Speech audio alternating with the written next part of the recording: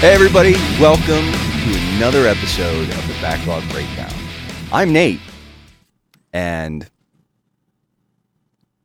Josh, where are you? I guess Josh is a no-show, but we did, since he flaked on us, which, you know, it's like 50 some odd episodes, including bite-sized and everything else is, I'm talking really great. I'm doing super well all by myself, so far. But anyways, you know, he's never missed one prior to this, and he had a bit of a scheduling conflict, so the Brochachos themselves joined us. And the Brochachos is just our pet name for the two very fine gentlemen who help sponsor this show through Patreon. So how about it, West Coast West, aka the Henshin Dad? How you doing tonight? Dude, I am doing so great right now. I am on the West Coast and I am on the Pacific Standard Time, man, and it's so cool right now. It is so dark. I don't understand what's going on. I can't even go surfing right now, man. But I'm doing all right. How you guys? And we've got not so West Coast Micah Hendrick, Shadow of the Colossus, lover extraordinaire. I didn't have anything else. Up, everybody? How are y'all doing? Micah Hendrick here. We are ready to talk some Vigi games and some backlog stuff. I'm excited to go. Dude, man, I love video games so much. And pizza. Pizza mixed with video games. It's the best. Okay, so the pizza question here, Wesley, is pineapple or no pineapple? Dude, I'm like totally about that Hawaiian style, except I've never actually been to Hawaii, but that's kind of just the thing I like to do, you know? So obviously pineapple. Which is actually, that's a tragedy. I would never eat pineapple on my pizza. That's disgusting. Oh my goodness. You're killing me, Smalls. I'm with you, Wes. Pineapple and sausage is legit, boys. Get on that. I mean, it's whatever. Maybe in purgatory. Even know that. So, anyways, like I said, Josh couldn't make it tonight. So Micah and Wes, they decided we took over. Pretty much the transformation is complete. Yeah, it's they're going to basically put me out of a job that I don't get paid for. So our master plan is going perfectly according to plan. Wes, Josh is out of here. We're moving in soon. Nate's going to be out. He doesn't even know it yet. It is just a matter of time. Am I going to get suicided? Little Epstein reference. Took me a second to get that. Yes. If that meme isn't dead yet, I don't know what is. I actually saw somebody on Twitter threaten to mute or block anybody who Epstein memed at them. So, is it the Epstein meme or is the woman yelling at the white cat meme being worn out right now? I've seen, well, you know what? Funny thing is, I've seen the woman at the cat meme with an Epstein reference. I'm sure you have. it's like a perfect storm of overexposure to memes. It's a really good meme that's getting worn out for sure. Oh, like it's legitimately. Yeah. So, how you guys been? It's been a while since we've had you on, Micah. I saw that you've been playing that Death Stranding, Hideo Kojima's letter carrier simulator. Yeah, absolutely. It came out Friday. We're recording this on a Monday, so just a few days. But I've got some impressions. Got about maybe 6 hours in or so. So I've got some impressions when we get to the backlog report. But yeah, I've been playing that. Just been, just doing life with homeschooling and 3 kids and, just work and stuff. So kind of had a lot of moving and shaking going on at work as far as like we had this big merger and stuff. I won't bore you with the details, but anyway, a lot of stuff going on. People are kind of winding down for the holidays and all that kind of stuff. So, office job, and it's just a lot of kind of stuff going on there. But anyway, it's good. Life is good. Can't complain. So yeah, all is well in the Hendrick home. Cool. Wes, how's the West Coast life treating you? I mean, besides pineapple pizza, getting dark early, and no surfing. Oh my goodness, let me tell you. I have just come off of like the most jam-packed 2 weeks that I have pretty much every year because it's the report card / parent-teacher conference season, and it's just like, oh my goodness, I can finally like, I don't know, get home before 8 o'clock at night. It's kind of nice. It's just like been like 12 to 13 hour days basically every weekday for the last couple of weeks. And I'm just like, oh my goodness, this break is so well earned right now. But other than that, things have been going great. Just, doing the same thing, life with a really, really hyperactive toddler and a never wanting to stop crying 7-month-old right now. So, getting sleep is great. Yeah. I love that. Yeah. How old is your little boy now? He's 3 years old. Very much a 3-year-old. Yeah. And a redhead. Yeah, man, that's it can be a tough age. The terrible twos, they don't have anything on the whatever threes. The threes are worse than the twos, I think. The thrashing threes, pretty much at this point. Whatever they call them. The something. Yeah. Something, yeah. The snot-nosed kids. And I mean, I deal with a whole bunch of those on a daily basis. So True. Oh, them chillins. Oh yeah. And he wasn't even talking about his own kids there. I know. No, but yeah, no, that's good to hear that everybody's sort of like holding fast. Obviously it's no secret I work for the post office. We're starting to ramp up into peak season, and here in a couple, well, it's actually probably already started, but here for the next couple of months, my default state is just going to be tired. When somebody asks me how I'm doing, I'm going to be like, tired. Yeah. What did you have for lunch today, Nate? Tired. It's just, it's like the sort of the Sunday school answer of like, what's your favorite flavor of ice cream? And the small child goes, Jesus. And my sort of response to that is just going to be so do you actually work just a ton more hours during the season, or is it just more intense hours when you're working? The hours go up, but the volume of the mail that we handle is what really happens, is really the bear. And so it's like letter mail is going to start creeping up because people still send cards and stuff, and that's fine. That's good. I'm all about that. I think that it's nice to do that stuff. But the parcels, and the problem is like the parcels ramp up, and the first year or two that my first couple of Christmases with the post office, packages would ramp up and then they would just drop off like mid-January into February. I mean, like it'd be like nothing, radio silence, and it was beautiful because like you have that like 2 or 3 months where you're just getting hammered.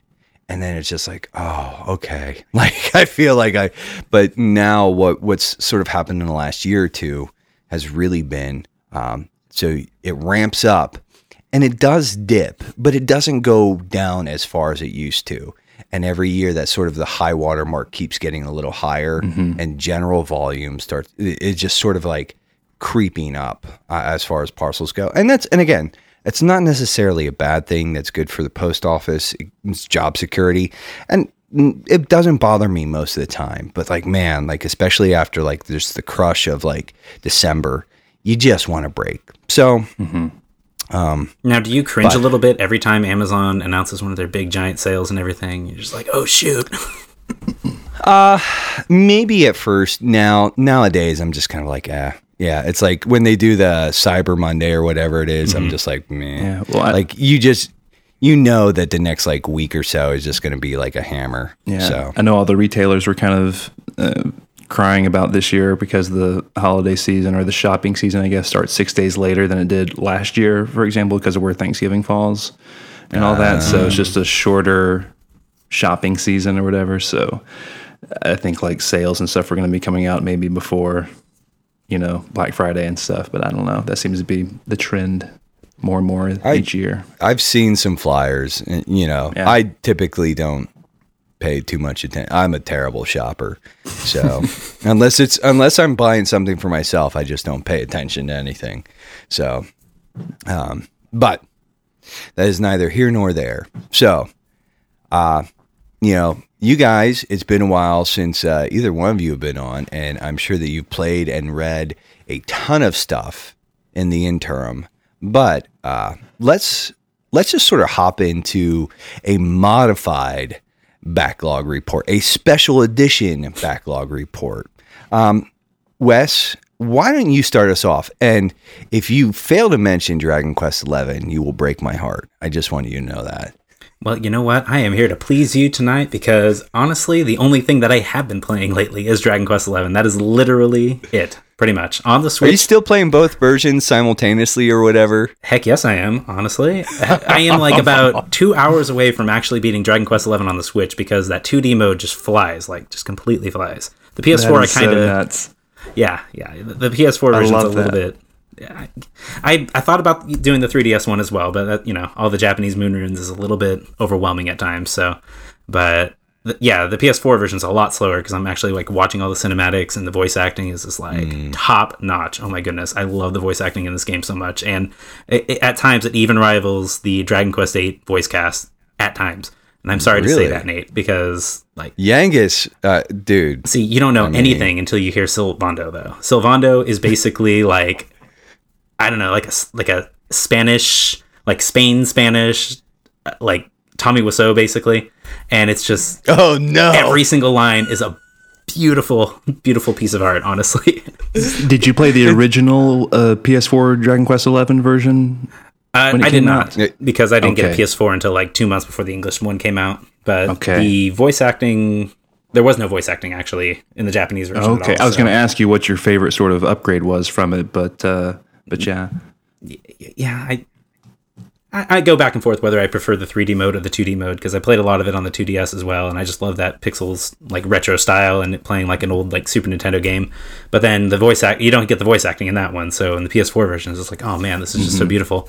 I could just listen to this voice cast all night. But it also has the MIDI, the synthesized soundtrack versus the Switch version has the orchestrated version. So, it just depends on what you like. But that is basically all I've been playing. I've just given up everything else, and it's just been Dragon Quest. That's beautiful, man. That's beautiful. And you been reading anything of note besides... Well, I'll let you... You've been killing a book. You've actually sort of offered up a bit of a reformed staple for the book club to read. Oh, yes, I did. And... there were like 2 or 3 of us who were trying to read it with you, and I dropped out pretty early. I think Josh is sort of like maintaining, but he seems to keep going, yeah. But yes, I did introduce at the beginning of 2019, reading through the Institutes of the Christian Religion by John Calvin, the seminal work by I guess the original Presbyterian in that regard. I don't really know how he'd be. He's an OG. The OG. He was Presbyterian before Presbyterians were a thing. Exactly. So he's the prototypical version of the Presbyterian, basically. And I finally finished that exactly like on October 30th, so one day before Reformation Day, and I was just like, boom, I did it. I got it done, and I will definitely reread it at some point, but oh my goodness, I'm waiting a long time before I do because I'm just like, it was weeks and weeks and weeks on end where I was just like, okay, I'm just plowing through this and I'm going to get it done before December because I know I'm going to be so swamped in December. So it's like, I got to get this done. Oh, dude, I mean, and mad props to like getting it done right before Reformation Day. That's like some like reformed cred right there or something. I don't know, man. Like you just made like all the reformed dudes that don't listen to this jealous. Yeah, all my skill points are going up, but it's just, I just can't reach the threshold yet of actually being a Presbyterian. So, that pretty much just keeps me down in the dumps. I'm surprised that you read through the Institutes and weren't just sort of like so thoroughly chastened that and just you didn't just sort of join us in the Frozen Chosen. I'm a little heartbroken, but there's still hope for it. I mean, I will not deny that a lot of those arguments were very, very compelling. And I think just the thing that I'm missing is just that I don't really know like people that I can interact with on a daily basis that actually are Presbyterian, like face to face. So it's just like until I can like really talk and meet with somebody that actually is like there, I don't know. The only Presbyterian church we have here. Come out to Pennsylvania. Come out to Pennsylvania. Yeah. That's a plane trip. That's a long plane trip. But yeah, the only Presbyterian church we have in our town is a little bit not that great. PC USA. Oh, I'm sure.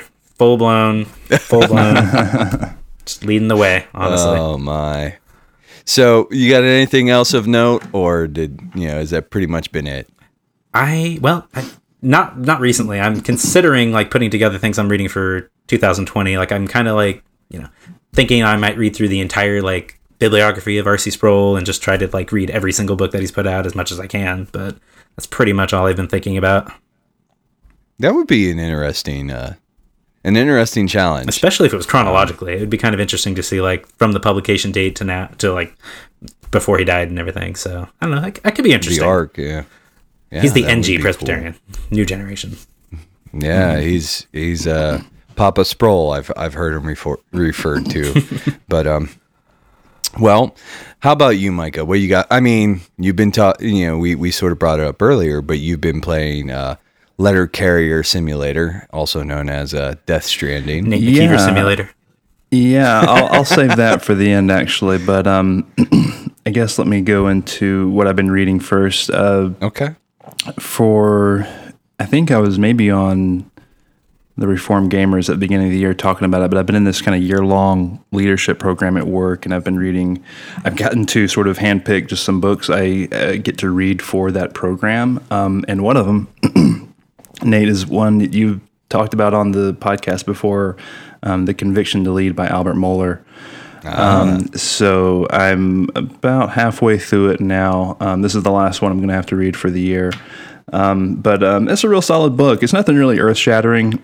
Have you finished it, or did you? How much have you read of it, Nate? You did? Yeah, no, I ended up finishing it. And yeah, I would sort of echo that. Say, like, I think it's good. There's nothing sort of like mind-blowing. He does sort of pull together some stuff and sort of solidify some things. But he has some real sound advice is what I'll say. It's kind of like, you know, as I'm reading it, I'm just not as touched as like some maybe deep theological book or whatever, but it's really quality sound advice from a great leader. But I'm enjoying it. You know, it's a good book. It's not a great book, but yeah, that's pretty much all I'm reading right now. The Conviction to Lead by Albert Mohler. As far as what I've been playing, this is really neat in my opinion.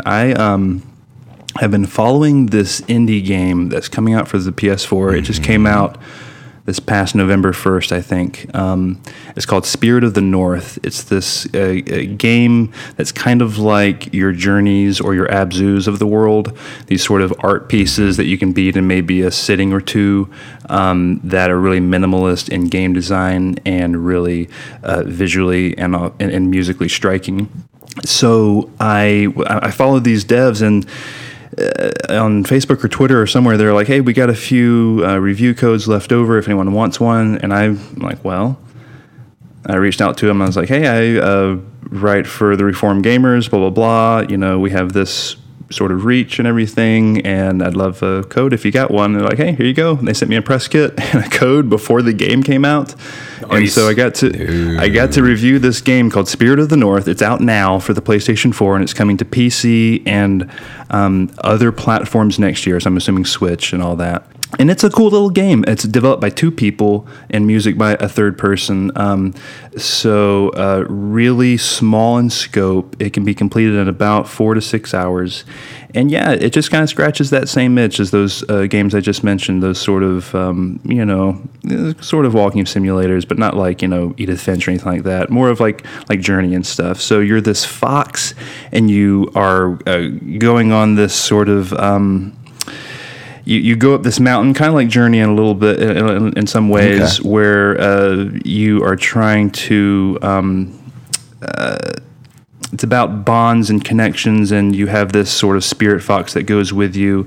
Anyway, there's no dialogue or text or anything, so everything is just inferred through what you're seeing and what you're intaking and what you're doing. So, but anyway, a neat little game there. Just came out for PlayStation 4. I'd recommend that, Spirit of the North. And then I played Cuphead on the Switch. I'll briefly talk about that. I mean, not much else to say about that. That game's awesome. Wonderful music.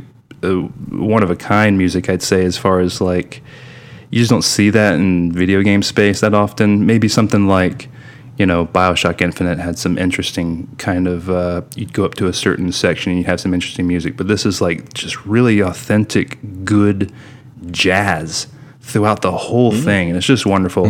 You guys know about Cuphead. It's awesome. So I played that and beat that, and I've been playing... You beat it? Mm-hmm, yeah. Like the whole thing? Yeah. Like all the extra fights and everything? Well, I think. I don't know. Is there something extra? I beat the devil. Oh Is my that the goodness! Like, where do you go from there, right? I think that's. my I rolled credits, goodness. so yeah. I actually. Well, never mind. I won't say that. Maybe a spoiler. But anyway, yeah, that game is really good. Hard, I thought, like really hard. It's a challenge. I died. There's like a little thing you can go to in the world map that tells you how many times you died, and I think it was like 539 or something like that. So just 500. Yeah. No biggie. Yeah, but it's one of those games you immediately die and come right back in, and yeah, you're good to go. And then of course I played Death Stranding, like I had mentioned earlier. I did a bite-sized breakdown on Metal Gear Solid, so you guys know, or listeners of the podcast know, how much I love Hideo Kojima. Metal Gear Solid 1 and Metal Gear Solid 3 in particular are two of my probably top 3 or 4 favorite games ever. In my opinion, his design and out-of-the-box thinking is really just fresh and unique and just really cool. So anyway, this game is sort of shrouded in mystery. I mean, I don't know, do you guys want to know anything about it in particular? Like, do you have any questions? Like, it's... Like I said, it's the Nate McKeever day job simulator. You literally start in the Northeast of the United States. There you go. I don't know if it's in Pennsylvania or not, but you start at the Northeast and you work your way west. And really, it's, I think people want to talk about the gameplay, or people want to know about the gameplay. You are making deliveries from one post to another and making connections from East Coast to West Coast, essentially, slowly but surely. And you have cargo and gear that you need to take with you, and you load up this huge backpack. If you've seen any footage, you've seen him with this enormous backpack or just things strapped to his shoulders or legs or whatever. And it's all about balance and actually just traversing the topography. And it gives you a bunch of sort of rocky, sort of, uneasy ground to walk on. And so really, you're not even, there's not much combat. I haven't encountered much. But you do work your way from point A to point B, and you use L1 and R2 and L2 to kind of like use your left and right hands to hold your straps and get everything sort of balanced out. And that's kind of neat how you can hold that, and that like uses your stamina gauge, or you can hold your breath, and that will use your stamina gauge if you're walking through areas that have what the game calls BTs. It's like the ghosts or whatever on the other side. If you're going through an area which is enormously frightening, you can hold your breath and sort of crouch and walk around trying to avoid these guys. But goodness, the high points, it is a weird game fictionally. Of course, I think we sort of knew that going in, but it is it's not like any game that has come out, and that's awesome. There's really, I can't say that there's any game like it. Yeah, it looks like, GameX or whatever, but what you're doing and actually what you're intaking and everything is like, this is one of a kind, unique. There's nothing like it. From the strange fiction, which is absolutely fantastic in my opinion up to this point. There's a couple of Is it fairly coherent? Because like that's the thing with Kojima games is like sometimes like the narrative just sort of like spins out of control, and he brings it back together. But like to me, it is for the most part. But I've consumed a lot of just all the pre-launch stuff or whatever. Like I know more about it than maybe the average person. So I feel like I'm keeping up with it pretty well. But I think a lot of people would be confused about 5 or 6 hours in where I'm at. I heard that there's a lot of story back on like the back end of the game, but there's been a lot in the front end that's been really, really good. It really sets the stage well, I think, for what you're doing. And all the voice acting and all that stuff is top notch, of course. The graphics, there's really good music in some of the more quiet, lonesome times when you're just walking through, wherever. Sometimes a track will play, kind of like Red Dead Redemption 1, when that Jose Gonzalez song came on when you walked into Mexico, kind of like that. Think that, where it's like just a song will pop on, and it'll give you the artist and the song name on the screen, and we'll fill some time as you're walking and just kind of really give you some introspective moments that you don't get from a lot of games. So still early on, it is it's a one-of-a-kind game so far. That's all I can say about it. I can't say if it's great. So far, I'm really, really enjoying it. But I don't know if it's a 10 out of 10 or a 5 out of 10 yet. It's all over the map. Yeah. But I'm really enjoying my time with it. It is right up my alley as far as like the fiction and the narrative and all that kind of stuff. But yeah, it's good stuff. I'm really enjoying that. I've heard, well, and maybe I'll ask you about this off air, but I've heard that the dying mechanic is kind of weird. Have you died yet in the game? I have not died yet in the game. I've had a couple of instances, and let me talk about this real quick. I mentioned the BTs, these creatures from the other side. So you have your BB, which is your baby, and the little tank thing, and that basically interfaces with your gear, like your little shoulder thing that kind of has the thing that opens up and closes or whatever. And basically that's like your BT sensor. And if they're around, it kind of starts going off, and it will start slow and will speed up faster and faster if you get closer, because you can't really see them, except if you like ping your R1 every now and again. But when they get close, and you don't know where they're at exactly, but when they get close, man, it is stinking scary. It is one of the most frightening things. This just the audio and the sound of them coming, and they try to drag you under this goopy tar mud stuff. And I've been able to escape the 2 times I've gotten in a hairy situation, but no, I haven't died, quote unquote, yet. I don't think so. I know there's some. I believe there's some weird stuff that happens if you do. So still early on. Weird stuff in a Kojima game. What? Yeah. And this is he's got the full the full license from Sony or whoever is giving him the money to and you make whatever you want to make, and you can really feel that. And for better or for worse, it's refreshing to get a game with this budget, with that kind of cavalier attitude, with the creativity. I like it. Well, I guess so.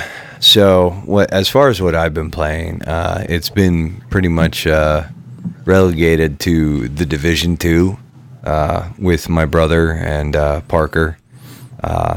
We were actually on for a couple hours earlier today, and it's more of the Division mechanics. It's tightened up a little bit. It's fun. Like if you like the Division 2 is more fun. Mm-hmm. Is there specific content that had come out that you guys were diving into, or just some raids and stuff?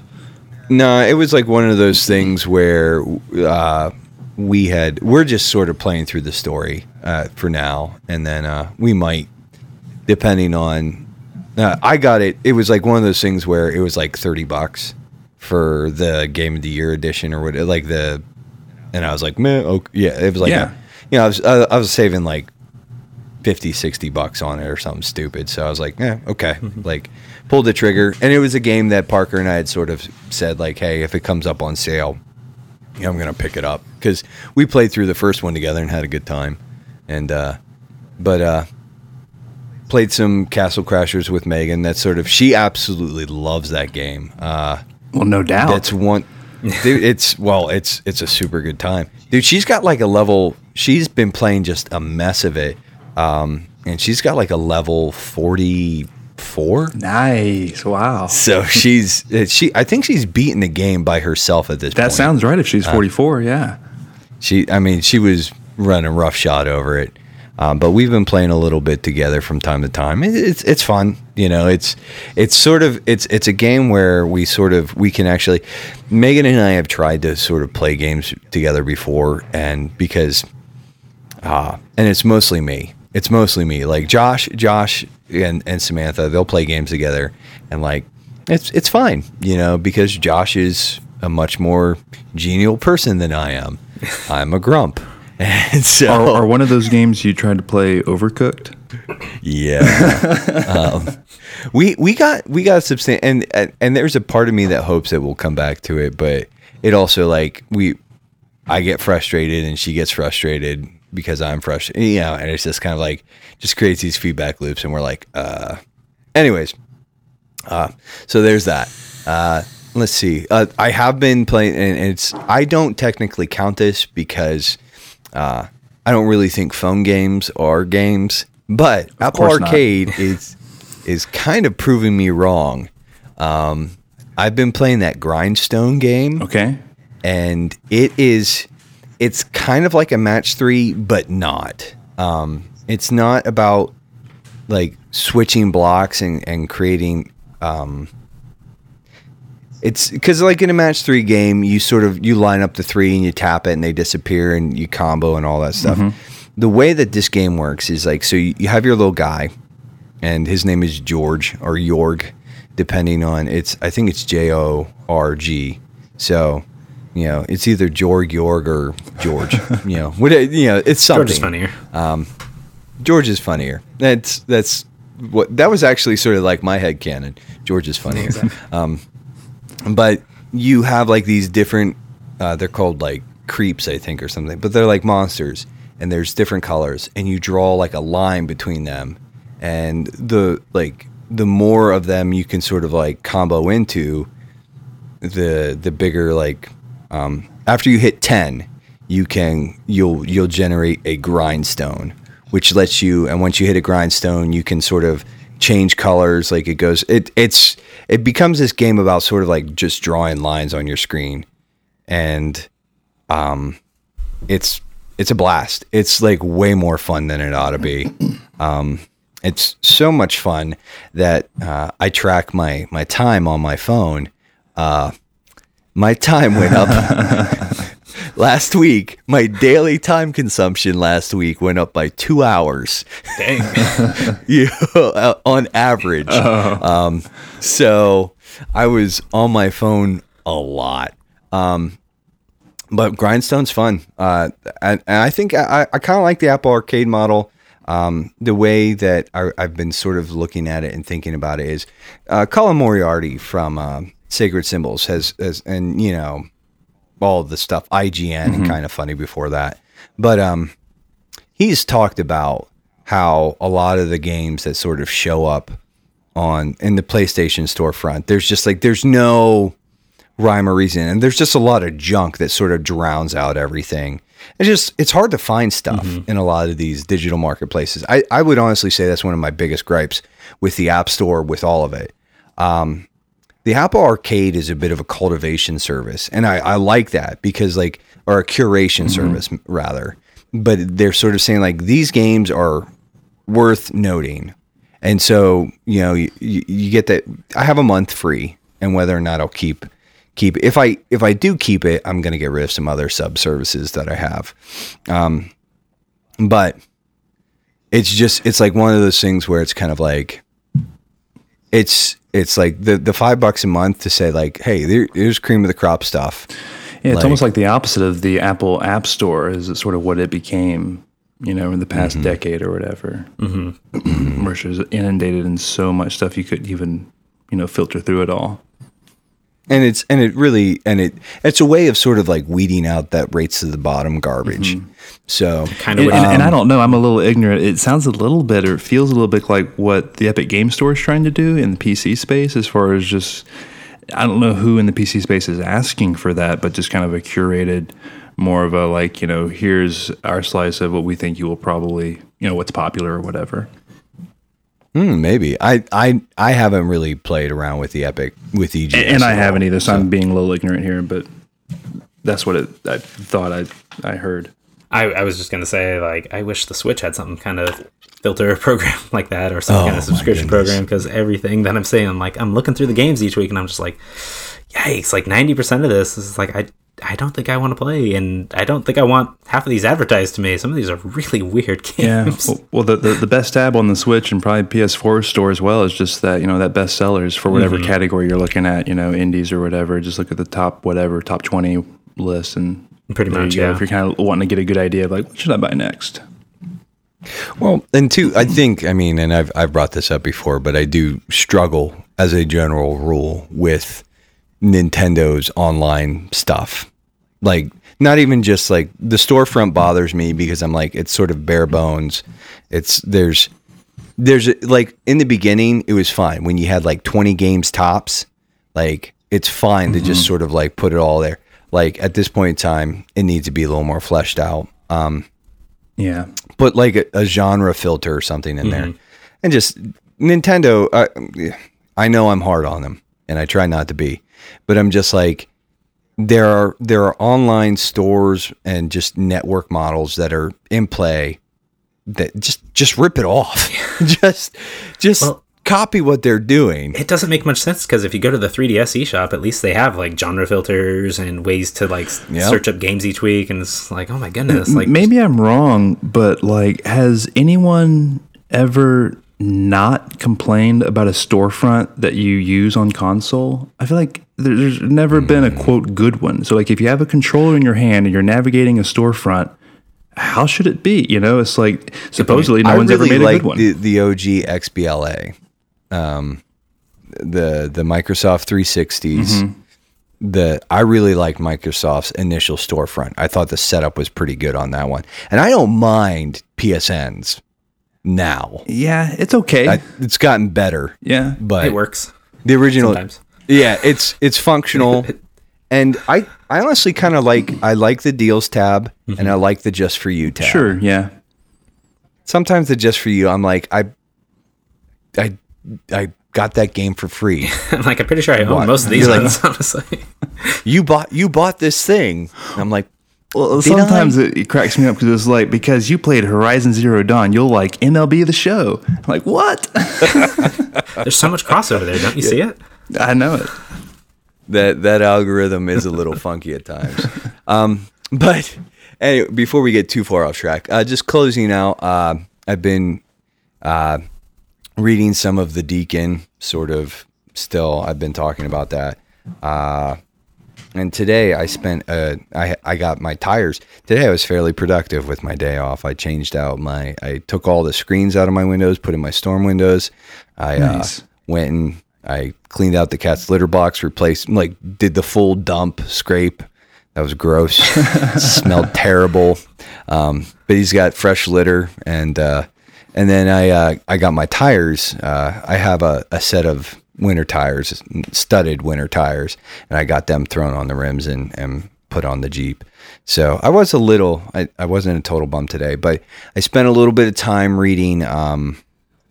I've started using Table Talk for my quiet time, my devotional. It's just a resource. I've had a subscription for years, and I'll read through some of this stuff. There's a puppy. Yep. So I've been using Table Talk. I've had a subscription for years, and I've used it off and on, but I've just sort of said, it's a good resource. I've sort of just been floundering there for a little bit, so I'm just gonna keep up with that. I've been doing that for like a week now. It's been good. I've been reading this John Murray book, and I've been sort of off and on with that a little bit. But Principles of Conduct by John Murray. It's sort of it's more of like an academic sort of treatise on sort of just biblical ethics, and it's good. I just finished the chapter. It's like the second or third chapter. It's on a theology of labor, and it addresses slavery, the concept of slavery, how slavery's outworking, even about how the Bible actually handles slavery, and just it's like, there are different qualifications and stuff, and like, what we know is what's the word, chattel. Chattel slavery. Yeah. I'm super smart, people. I can read and I know words, but chattel slavery, like that would be classified under man stealing, and man stealing was worthy of the death penalty. So, just saying, like, but the sort of the indentured servitude model, which was sort of his position is basically that the New Testament lays out conditions in which slavery becomes not necessarily forbidden, but becomes sort of untenable. And that's the basic, like, he's like, listen, it had its purposes. It made sense under these contexts, but it was never the intent. And he actually compares the way that sort of indentured servitude works with like the argument for prisons. So a lot of people, he flat out calls prisons a necessary evil that are a consequence of the fall. He's like, listen, in an ideal situation, you would not need prisons because no one would do this. But we don't live in an idea. We live in a fallen world. And so this reality demands this sort of evil where we must remove those who commit heinous sins from the rest of society to preserve society, to preserve humanity. And this stuff is fascinating, but I'm weird. Yeah. Is this a more modern book? So. I get John Murray and Andrew Murray mixed up. So. No, it's not. It's. I mean, it's. Well, when it was this copy that I borrowed it from my church library, sold for $2.45. But he was a professor of systematic theology at Westminster Theological in Philly. So East, we would now. But March 1955, Professor Murray delivered the Peyton Lectures at Fuller Theological Seminary. And this is just an expansion of that. Mm-hmm. So you guys can see the picture. But this is like I said, it's a copy from my church library. And it's not super long. It's a couple hundred pages, but it's dense. It is incredibly dense. It's just, yeah. It's very good. It's heavy work though. Yeah, but that's all I've been reading. As far as memorization goes, well, I've not been great. I am going to have to allow when I see my family at Thanksgiving, I will have to allow my niece and nephews to assault my person. And I'll get pictures and we'll post it in the book club as a sort of my foolish wager, my foolish vow. Man, I'd be scared to make that wager with my son right now. He's got unbelievable memorization skills now. I'm just like, shoot, I can't keep up. He's got like the whole first chapter of John done. I'm just like, what? Oh my, that's fantastic. Yeah. Well, and the thing though too is like his brain's like probably way more elastic than ours. That's very true. Like he's just like a sponge, which, man, like if Megan and I are ever blessed with children, I will encourage them to memorize giant chunks of scripture at a young age. Like I want to go through the catechisms with them and all that, just because their brains can handle it. And now it's like I'm coming to it as a man approaching his 40s, and I'm like in a couple years, but I'm approaching my 40s, and I'm like, I just can't hold on to anything anymore. And some of it is like I'm just not giving it the time that I need to. So.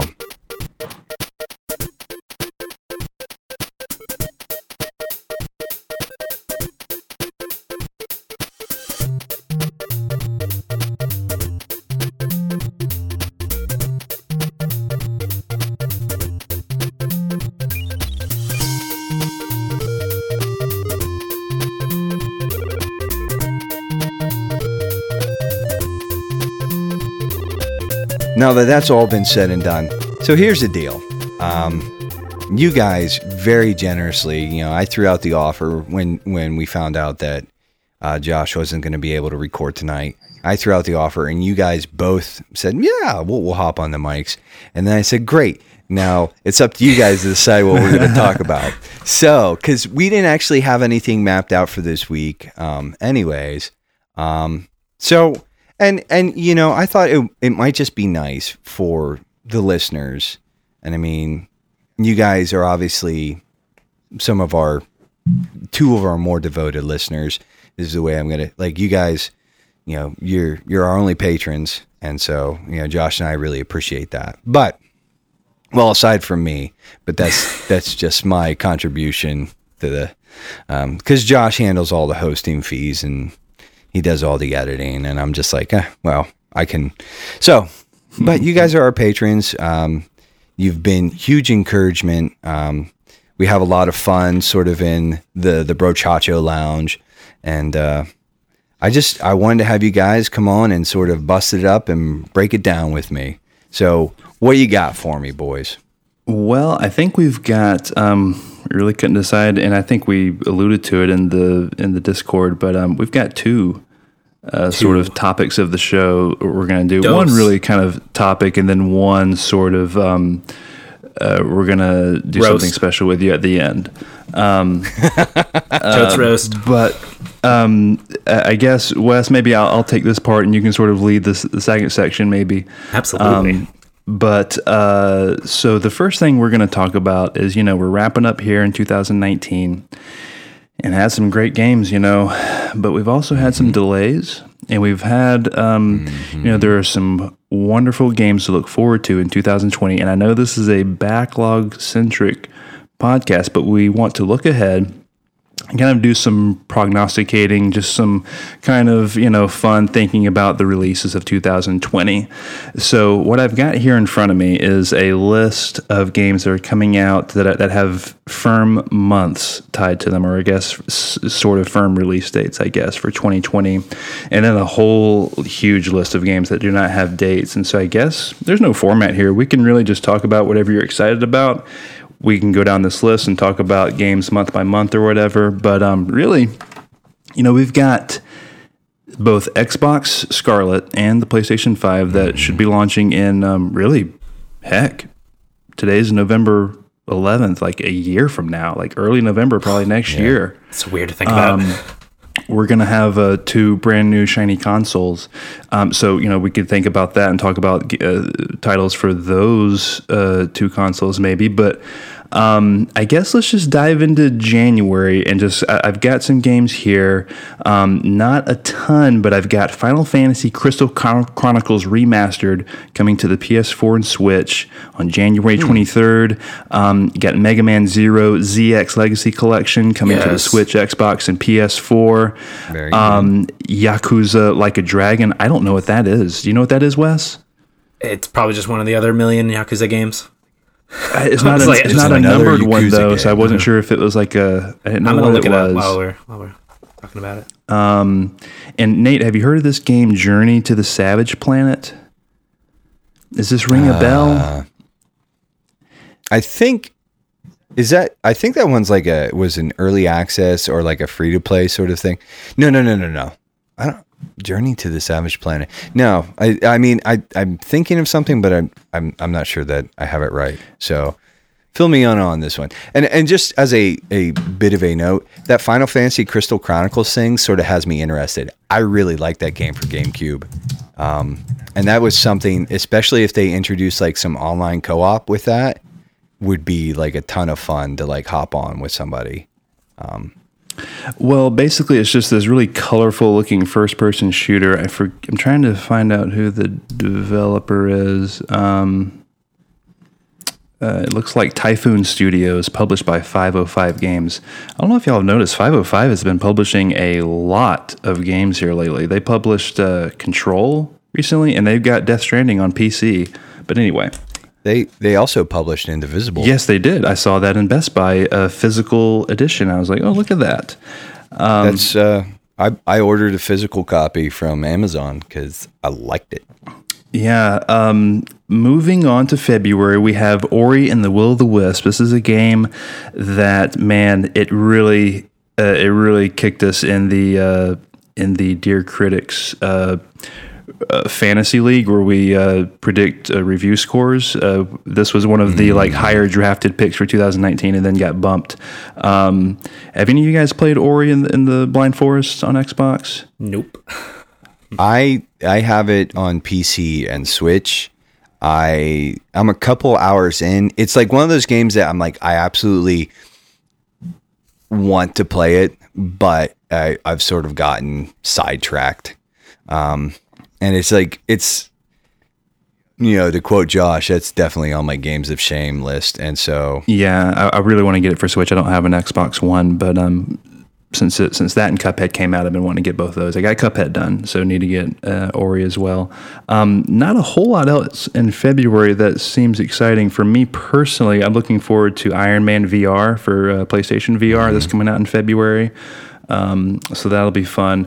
Moving on to March, this is the big. I got to interject. Okay, go ahead. Quick. I am so sorry. Yeah, sure. I don't mean to interrupt, but no, I got to go back to January. Okay, so I looked up that Yakuza game. It's basically like the 8th Yakuza game. It's basically a reboot for the entire franchise. So it's gonna have a new guy with some really, really cool hair.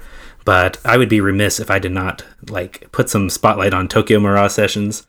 Hashtag or Sharp FE for the Switch coming out. Oh my goodness. January 17th. That's it. It's basically a Shin Megami Fire Emblem crossover. I own it for the Wii U. So there's that would give me there'd be one reason to just not have to fire up my Wii U. If there's one thing that Nintendo's done great with this generation with the Switch is all those picking the cream of the crop of the Wii U library and bringing it over in a remastered version or a definitive edition or something like that over to the Switch is just perfect, for that console that didn't get a lot of love last gen. If we could just get a Pikmin 3 brought over, that would be fantastic. There's so many games and I know, like, I really do like my Switch, but there's so many games where I'm just like, why won't you just put this on the Switch for Pete's sake? Like, your kid, it's like there's money that people would throw at Nintendo. Like, I like a Wind Waker. Yes. I am personally waiting for Wind Waker because I never experienced it the first time around. Twilight Princess HD. It's one of my favorites. And I think, Twilight Princess HD would be really nice to sort of have another one of those. Yeah. Wind Waker's a personal favorite of mine. We talked about a little bit about Death Stranding, and it just sort of don't want to get too off the beaten path here and too far down the rabbit trail. I heard somebody sort of do you guys know who Chris Reagan is? Yes. Okay. He co-host of Sacred the Symbols. Sacred Symbols with Colin Moriarty. Anyways, Chris Reagan tweeted out about Death Stranding, and he said, and I didn't watch a whole lot of it because I'm trying to sort of avoid too much. You probably should. Without, my thing is, until I can play it, I don't want to know too much. I'm curious. I'm really curious about a lot of it. But one of Chris's favorite games, it's a personal favorite of mine, personal favorite of yours. Wes is sort of lukewarm on it, but Shadow of the Colossus. I know. I know. I'm sort of. I'm throwing you under the bus a little bit here, man. But one of the things that I love about that is sort of the loneliness that game sort of brings, the solitude. And Wind Waker, in a lot of ways, the aesthetic is absolutely charming. But when you're out on the ocean, dude, man, it's just it sort of tugs at that same feeling. And I think for me, it did it first. I played that. Well, yeah, I played that before I played Shadow because I think it actually came out before Shadow of the Colossus. So, I'm not going to look that up. If I'm wrong, very close together. I'm really racking my brain trying to think. It may have. It was very close. I'll fact check this. I think they probably released within the same year. Possibly, or so. Yeah. But okay, moving on to March. This is a big month. Of course, we have the big boy Final Fantasy VII Remake coming out March 3rd. Are either of you guys getting this? How much do you care about it, Nate? I know you really pan on 7 a lot. Are you going to pick up the remake? I'll keep my eye on it. It's one of those things I intend to play this at some point in time, but I also want to be responsible with my time and stuff. So I know it's going to be good.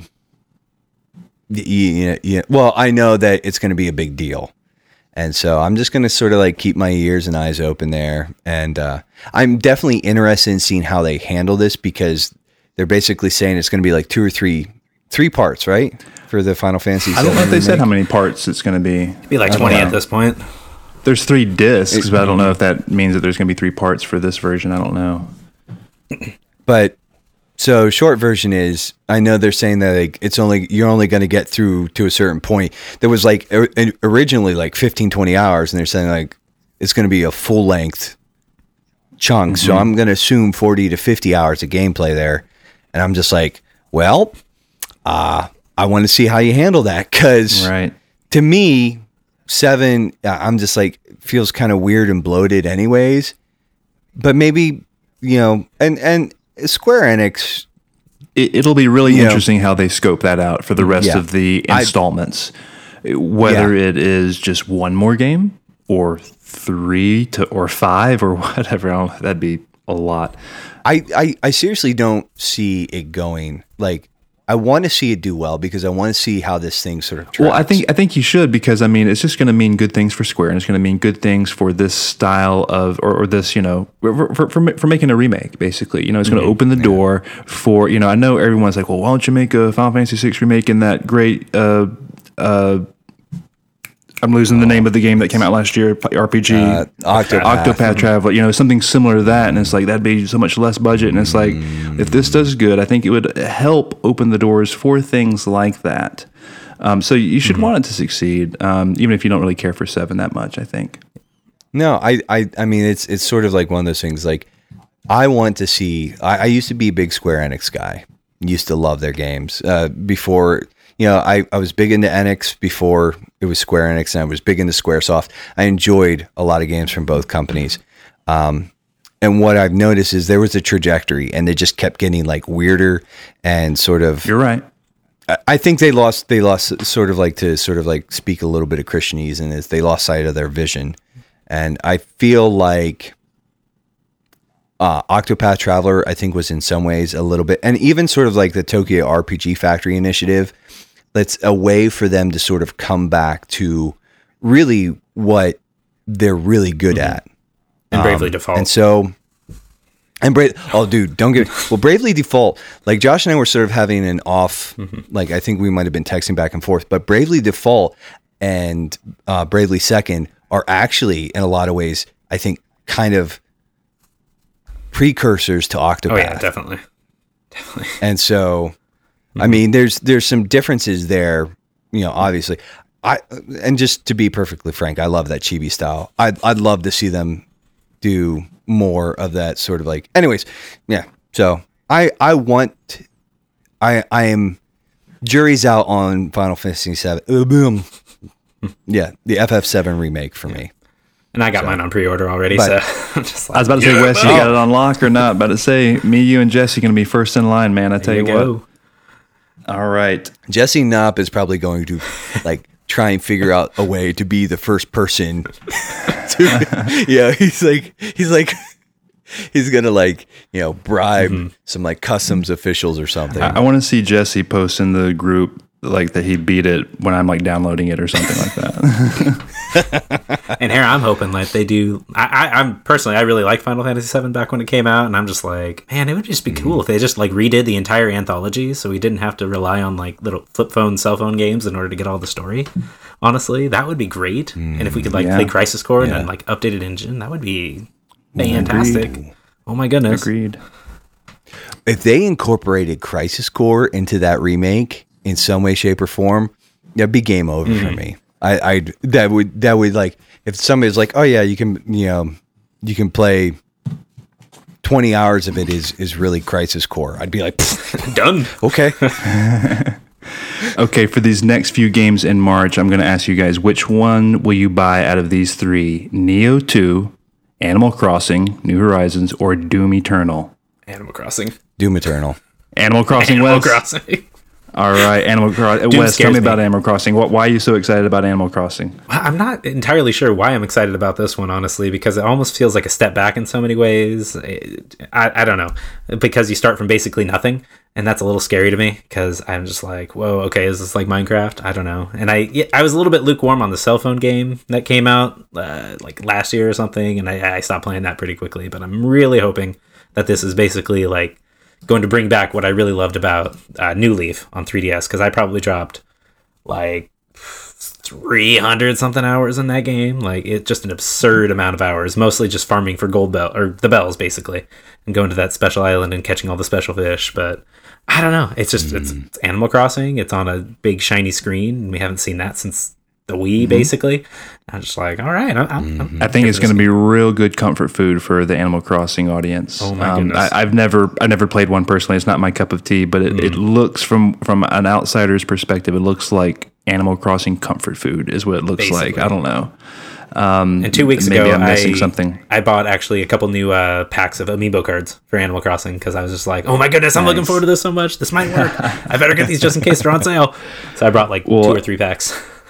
Animal Crossing is March 20th, and also on March 20th we have Doom Eternal, as well as Doom 64, by the way, releasing alongside with it. But anyway, Doom Eternal. Nate, I picked up the first Doom from 3 years ago or whatever, and I haven't played it yet. I think I'm going to play it after Death Stranding, hopefully before the end of the year. But yeah, what do you think about Doom Eternal? You think it's going to be bigger and better? I've heard about like a hub world, and I know a lot of people get worked up about that. I'm kind of like, whatever. As long as the gameplay is sort of that tight sort of, I mean, dude, I had my buddy Parker, we were talking about it. He played through it, really enjoyed it. He was like, he's like, the contents, he's like, the gunplay and the gameplay are super tight. The level design is super clever. It's just a really fun game. He wasn't so sold on like some of the just you're fighting demons, and it's like he's like, he wasn't super keen on that. But other than that, like that's a game that I just can't. Like Doom is really good, and so as long as they don't, and just like, hey, you got a shotgun that has a grappling hook built into it. Yeah. Yes, please. Like, I'm in. I watch a lot of the Easy Allies' content, and Ben Moore, one of their writers and stuff, he was at this past E3. He was saying that the Doom Eternal demo was the best demo he's ever played in his life, like E3 demo or whatever. And he's an industry veteran and stuff, and he is very high on Doom Eternal. So I think it has the pedigree, and it's looking like it's going to be a great, like 9 out of 10 at least kind of game, as far as that gameplay at least. I want to move along a little bit more of a swifter pace here. We've got, moving into April, and May, I guess I'll lump these together, Cyberpunk 2077, Trials of Mana for PS4, Switch, and PC, Marvel's Avengers in May, and The Last of Us Part 2 just got bumped to May 29th. So out of those I just listed, Cyberpunk, Trials of Mana, Avengers, Last of Us Part 2, any of those tickle your fancy? I might say something that's a little controversial. I'm kind of a hard pass on Cyberpunk. I might be as well. Because of the nudity and the adult, like it's going to be so prevalent. And I just like, and again, that's not an area where I particularly struggle, but I'm just like not comfortable with that.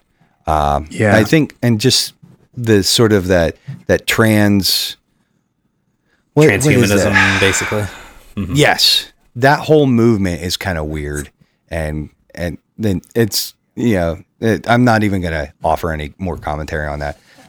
The Trials of Mana, I'm very interested in, and then Last of Us Part 2. Last of Us Part 2, man. I mean, that game. I get tingles. I get the tingles. Yeah, I mean, any Naughty Dog game, heck, they're just the best in the biz at what they do. They always look just beautiful as far as just the realistic nature of the graphics and everything. And, I think maybe Adam was talking about it. Maybe it was not on an actual episode, but like a patch notes or something. Adam Sutherland over at TRG. It's just like it's kind of hard to avoid, any of that sort of stuff in this day and age in any medium, talking about sort of the LA lesbian stuff and all that. I know a lot of people are kind of turned off by The Last of Us 2 because of that. And I get that, but, it's, I would hope maybe you would be turned off by other things in Last of Us 2 before that, potentially. I'll just put it that way. The sheer visceral nature of that game, sort of like, there's a part of me that's like, I don't know. Like, I really want to play it, but like, and the difference for me is like, so we brought up Doom and Doom Eternal. Like Doom Eternal is going to be give fest galore, but the violence is sort of cartoonish. Where The Last of Us Part 2, I think like that violence is going to be freakishly accurate in a way that should sort of, unsettle us. Knowing Naughty Dog's striving for perfection in all those sort of regards, it is probably going to feel like the most realistic violence in a game up to this point, I think. Whenever it releases next year. So it's going to be, as long as they can handle it in a way that sort of people aren't glorifying in it or glorying in it. Like I want it to make me feel bad. One thing I think it is going to do that. One thing that I took away from the most recent preview event that they had, I won't talk too long about this, but basically all of the, let's say you're in a area and there's like 8 dudes that you're trying to stealth around, they're trying to find you or whatever. They all have names. Like every single one of them, all 8 of those guys and the 2 dogs that are there. They all have names. So, if you take out so-and-so, like, oh, they got Billy. I mean, they got Billy over here, and all that sort of stuff. You're like, oh, man, I just killed Billy, or whatever. Things like that, I think, are in this game and you'll feel the heft of that violence, I think. So it's going to be a fascinating game, in my opinion, from that perspective, especially for the Christian, as far as kind of weighing that out. And I'm really curious to kind of see some of the contents of the game as we get closer and closer to release. But I think I have a pretty thick skin when it comes to that sort of violence and stuff. But, there's a line certainly, but I've got my finger on the pulse of that game for sure. So outside of May, once you get into the second half of the year, it's really kind of a crapshoot as far as release dates of these games. And so there is a lot of good games that have no release dates. And I want to speculate just for another, 10 or so minutes, maybe about, not least of it. I'm going to talk about this one because it's been on your lips here lately, Nate, and Wes, I know you love it. Is Legend of Zelda Breath of the Wild 2 coming out in 2020? I don't see why not. Yeah, I don't either. It looks like they're using well, go ahead, Wes. I mean, it's just they got all the engine, all the building blocks, basically. I mean, they've probably been working on that since, the Wii U, basically, when they've been putting the finishing touches on Breath of the Wild, and we're just kind of waiting. So, I mean, they probably had some ideas for like DLC that they just felt like they could just fling out into a full-flung story, but I don't see any reason why it couldn't come out this next year, especially with all the surprises that Nintendo just tends to throw at us that we don't even know about. So, well, think about this, and I guess Nintendo sort of usually does this, but like, what is their big middle of the year game next year? What's their big end of the year game next year? Like, we don't really know, do we? Unless like Metroid or something gets announced, but that's probably not happening, right? Metroid Prime 4, I mean. I think the Metroid Prime trilogy remake might be a good candidate. But is that like the big tentpole game for the fall? You know what I'm saying? Probably not. Not a tentpole, but that's definitely. I think it's a hype driver. It is. So it is. They tend to release some of their smaller titles in September. I could see that being like a September release for the trilogy, but then something else has got to come out. Like they're just too silent on so many things. Yeah, I'm with you, Wes. I think it comes out next year because of it's sort of a Majora's Mask to Ocarina of Time. Thank you, Nate. Good grief. Yeah. Sort of situation where those came out. Did that come out a year later, Wes? Yeah, just Majora's Mask 1 year later. It was just about the same engine and all that stuff. So a lot of the assets already built. So I'm thinking they're also going to get this out by the end of the year. Let's move over to Wes. Let's see here. I've got. Are there any? Well, first off, do you have this list in front of you? I do. By chance, any games on this list that jump out to you that you want to just talk about real quick?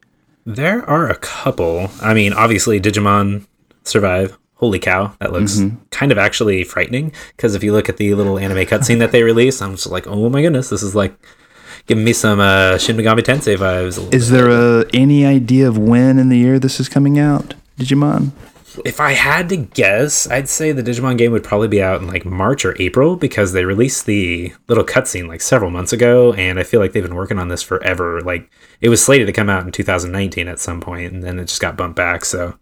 And there's been, screenshots of the gameplay and everything, so, and actual video. So I feel like that's got to be out there. But yeah, it's looking a little scary. One that is a big question mark that I've got my eye on here is Ghost of Tsushima for the PlayStation 4. This is from Sucker Punch, the guys who did Infamous.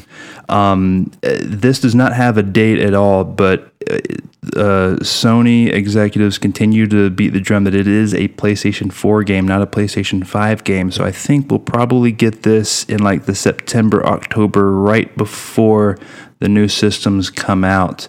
But that one looks really good. But Nate, let's talk real briefly about just hypothesizing about PlayStation 5 and Xbox Scarlet launch games.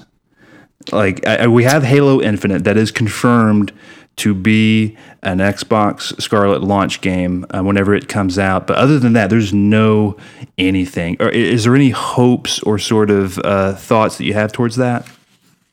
I think, well, one, there are going to be a lot of games. So we talked briefly about The Last of Us Part 2.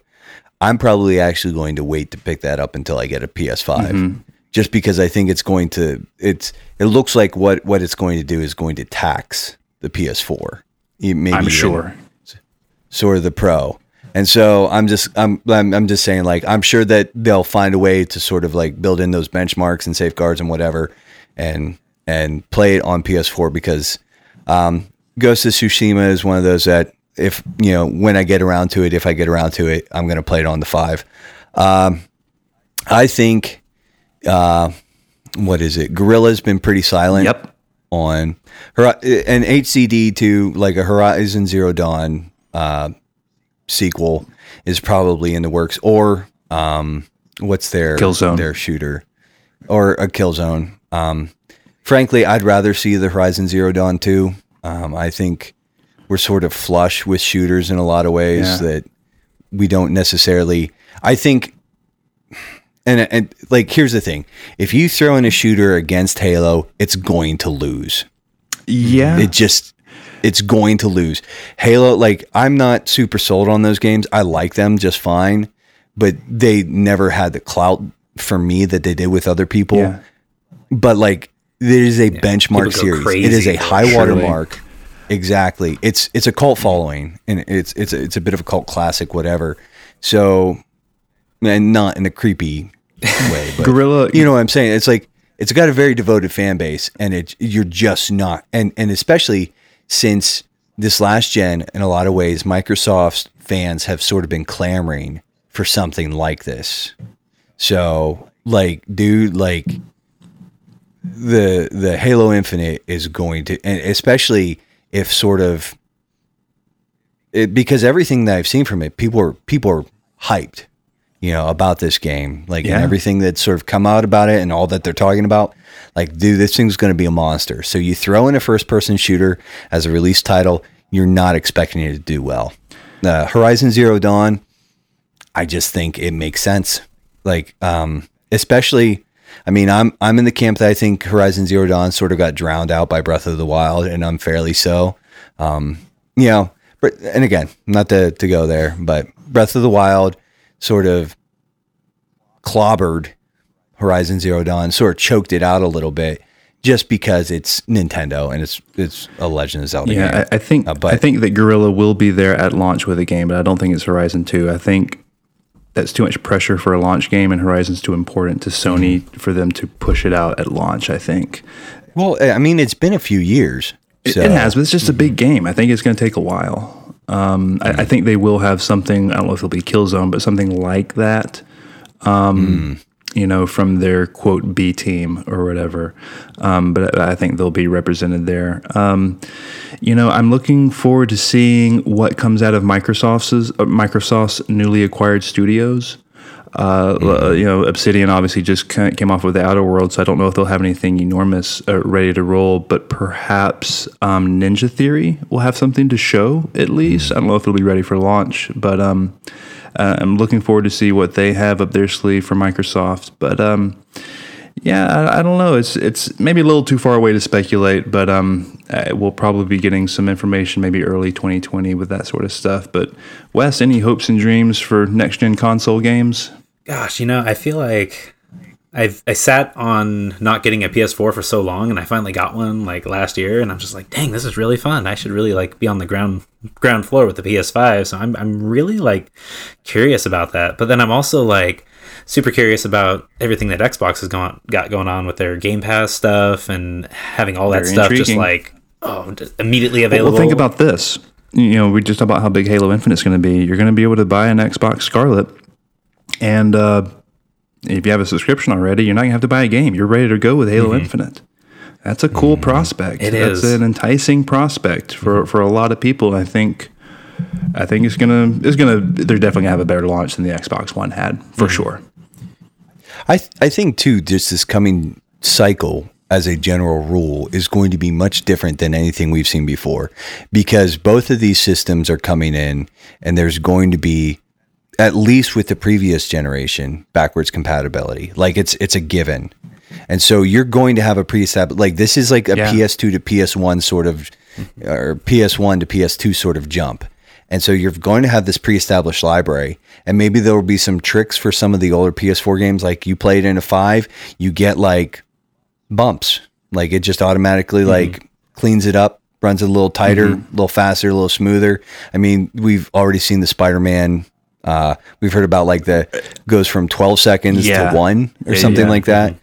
So there's going to be stuff like that, just general quality of life stuff. So, but then you're going to have these, basically, you don't, like, one of the big things for me always was when I bought a new console, I wanted to make sure that there were at least, and it was sort of this weird formula, like this weird, like calculus I did in my head, maybe algebra, whatever, devil trigonometry math. Yeah, it was some sort of weird science that I had going on in my head, but it was like I wanted to make sure that if I was going to buy a console, I could look at the library and say so the console is $250. There are $250 worth of games that I want to play for this console. It was just sort of like, so just $50 a pop, 5 games. There needed to be 5 games that I could say, like, if I can get one of those 5 games on day 1 or 2 or whatever, then I can justify buying this console. And now that sort of metric is out the door for me, because it's like I can play my old stuff and it'll play nicer and play better. Like, okay.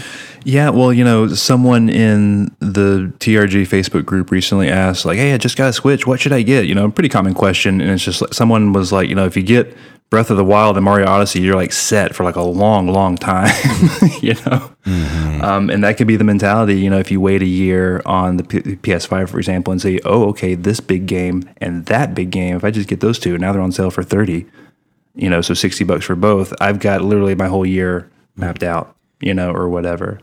And I think that's a lot of like what's going to push me probably towards the PS5, but I'm just really like holding out that there's a way to be more backwards compatible, honestly, with a lot of the games that came before, because I'd love to, start digging into some old PS1 and PS2 and PS3 games. And PS3 is basically nostalgia at this point. So the PS3 is the holy grail that I think they're trying to solve for.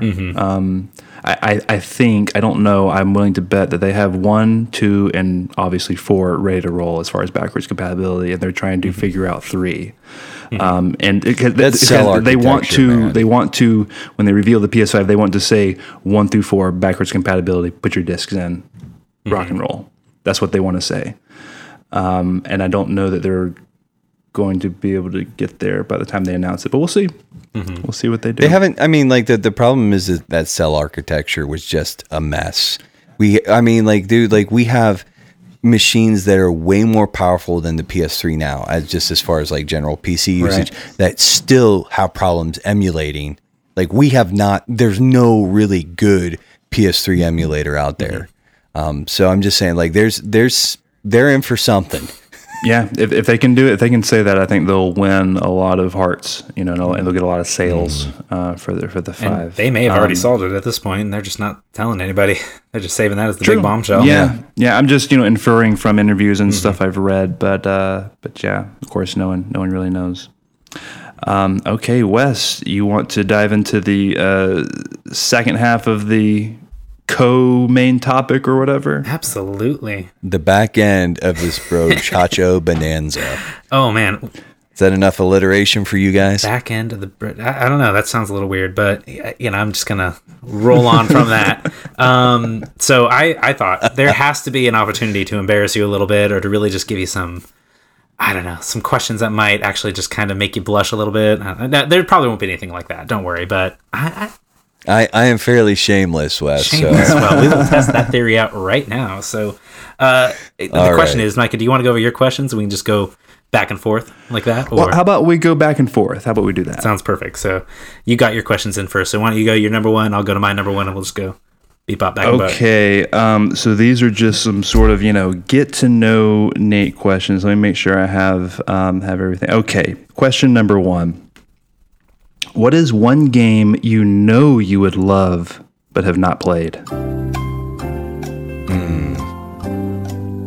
That's rough, dude. Some of these questions might be like Nate's thinking for 30 seconds, so Josh, you might need to put in some Jeopardy music or something. There you go. You get 1 minute to answer, though. It's lightning round. Okay, like, there are a lot of games that I just sort of pass on just because I'm like, I just don't, I know I would have a good time. I look at that latest Fire Emblem game, and that's probably in that series where I really want to play that game, but the likelihood that I actually will, like, this is sort of answering the question. I probably just won't. Like, just well then, I look at that game and I'm like, oh, I'd really like to play that, but I'm kind of like, nah. Like, it's just like, as I've gotten older, especially, like, my time is at a premium. And especially sort of as I'm pursuing like the diaconate and everything else going along with that, like, I'm just like, man, like, I have to sort of just be a lot savvier. And so it's stuff like that where I'm like, honestly, I'll give you a game that I want to beat and I don't know if I ever will. And I own it, but I really want to go back through and play Persona 5. And I want to like dive deep into that thing.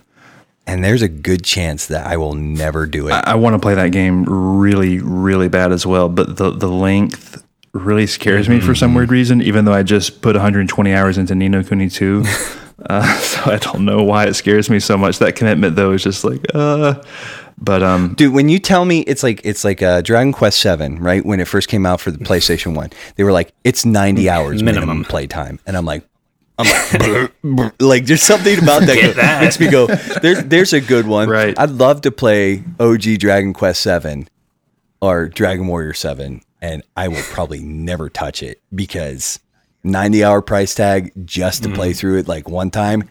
No thanks. On the 3DS, it was 66 hours minimum for me, and that was me like trying to speed run through it basically. So guide the whole time. I'm just like, oh my goodness.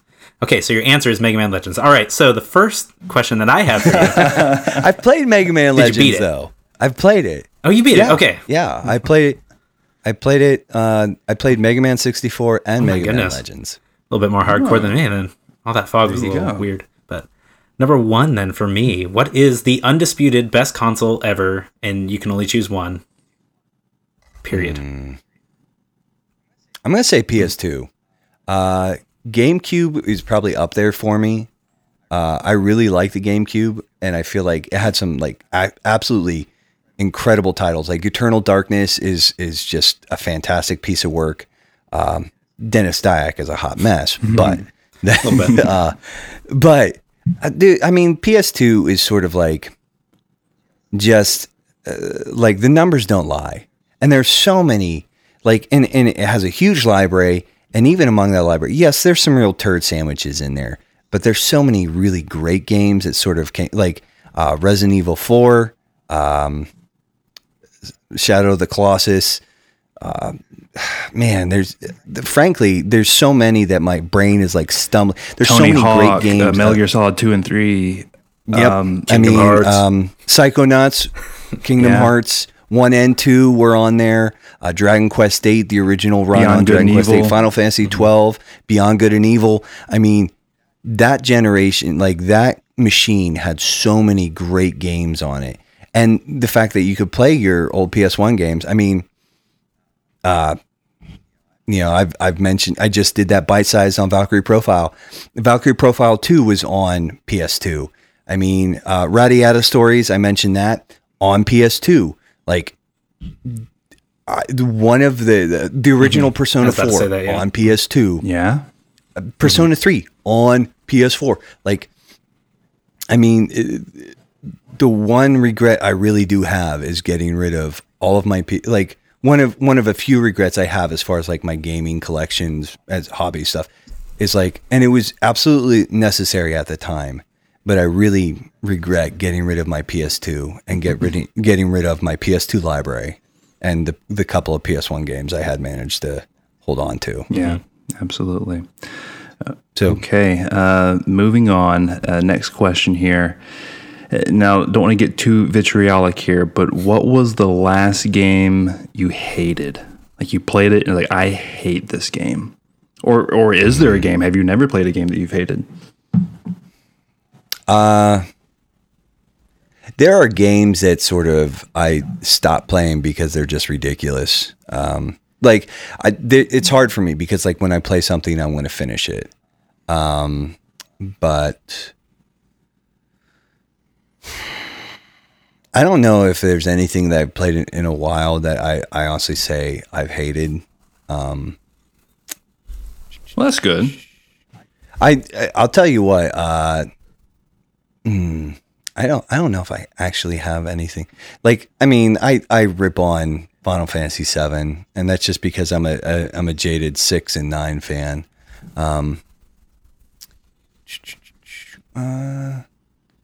I'm sure there's something that if I thought about it long enough, I'd dig something up. Man, there's some games that I'm just like, nah, this is not worth my time. Hate is a strong word. Maybe I should have gone with something else, but anyway, we don't have to.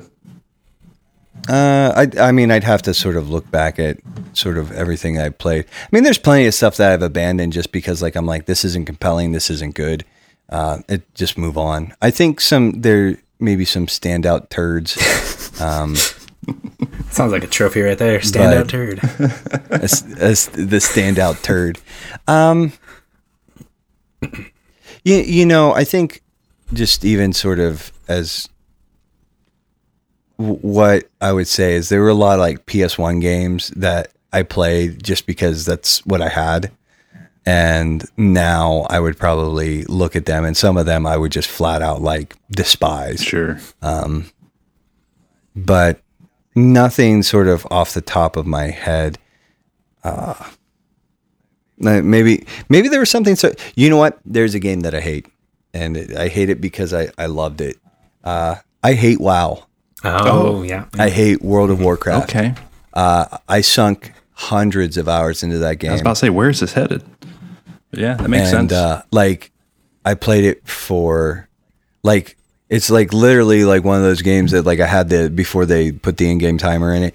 It was like a couple years worth of time into that game, and I was like, yeah. Yeah, I just I think about that, and I just hate that formula. Like I hate that sort of.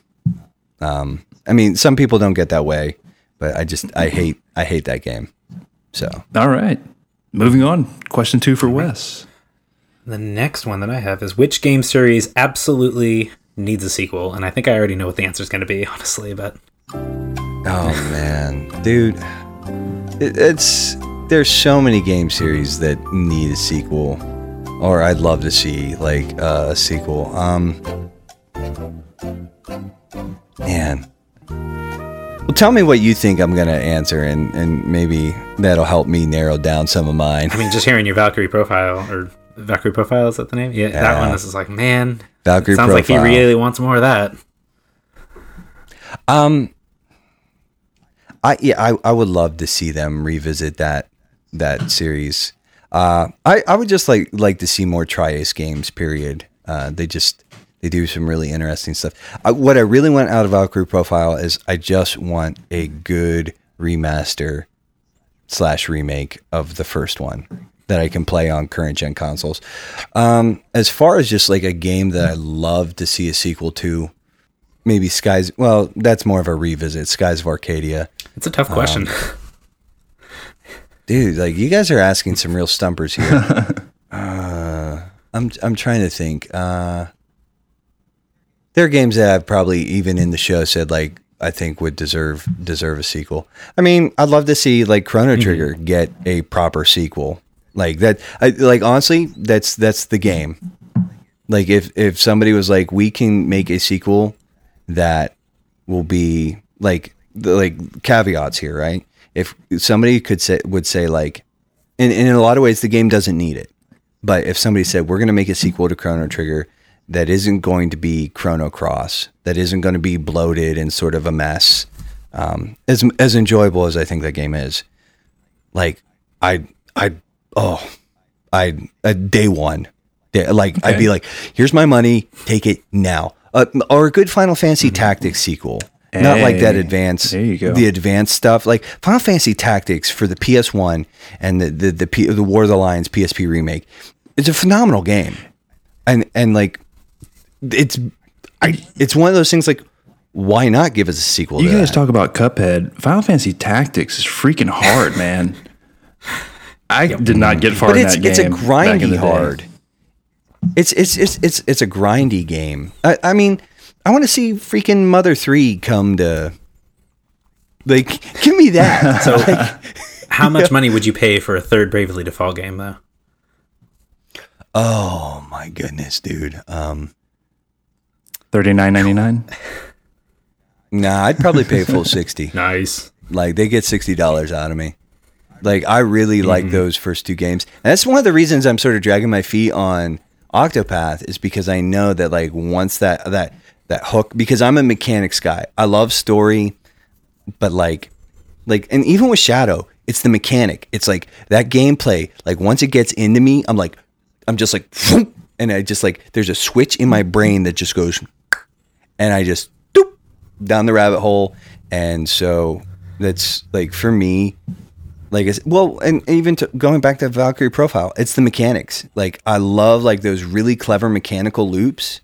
Like when you do something that just vibes on like that mechanical level, like as far as gameplay goes, like something current, Spider-Man, the swinging in that game, and everybody talks about it, but the swinging in that game, I could spend hours just ripping around that skyline because it is so incredibly satisfying.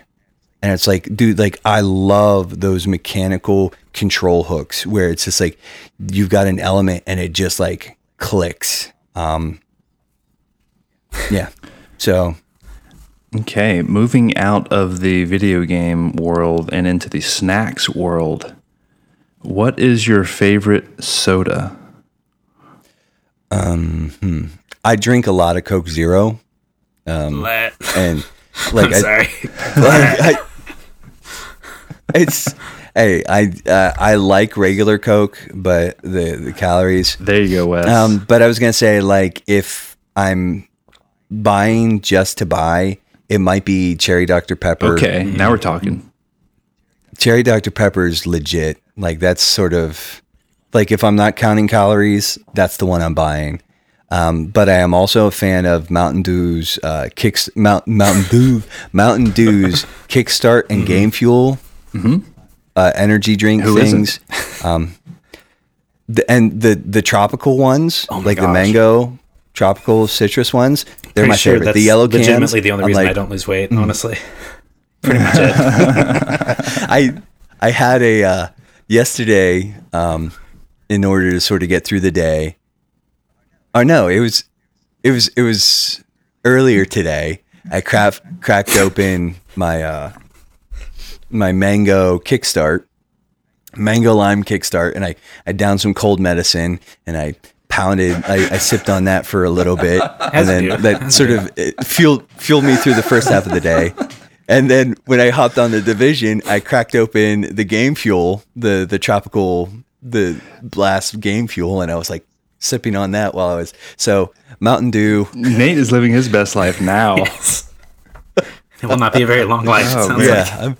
It's like, but see, I only do that. I do that like once a month, if that. Like, I try to not really consume a lot of shit, but it'd probably be like either Cherry Dr. Pepper or those sweet Mountain Dew Do you do the cherry vanilla Dr. Pepper mix, or is this cherry Dr. Pepper?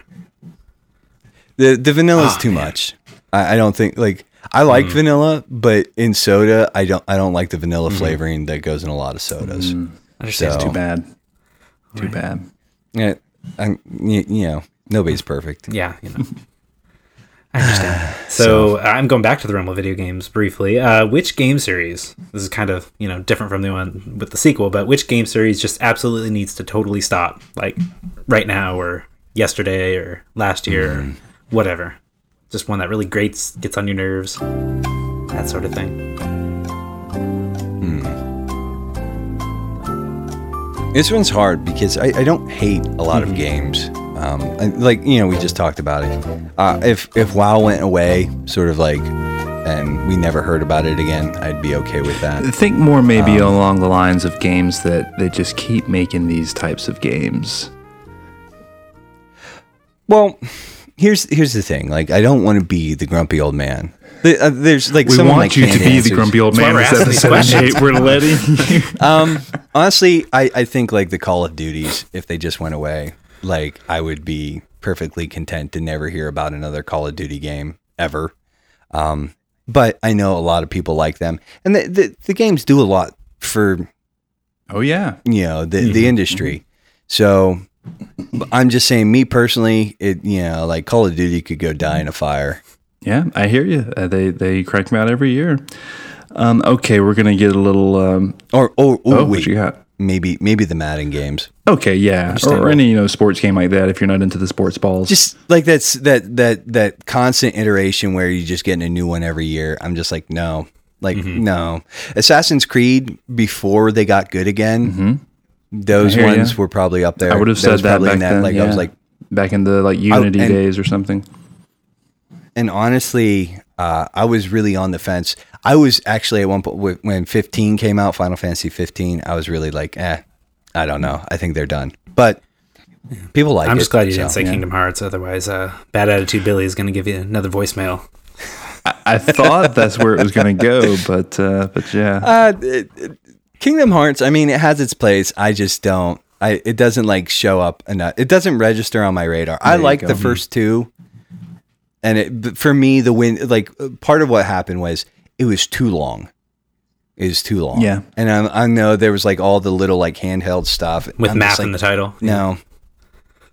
Yeah. Like when you're throwing algebra in a title, like, no, we out. We out. All right. Here's one to think about. Kind of I don't know, something fun to think about. Anyway, what is your favorite gaming memory with Megan?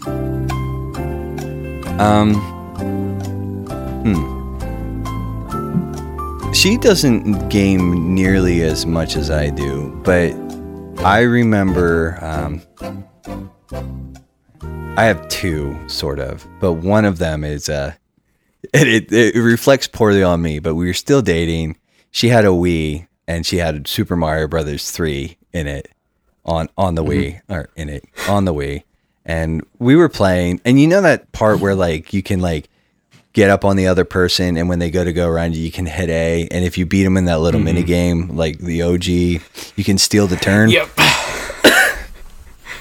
I started doing that, but the problem was she was beating me, and I was I got salty. There were many fights in my house about that. So, yes.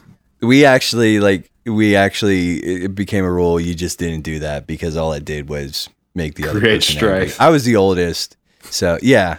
But I think like it's been a lot of fun. Like there have been a few games where she really just sort of like jams on them, and it's kind of fun when she gets into something, and just to sort of sit back and watch her enjoy the hobby.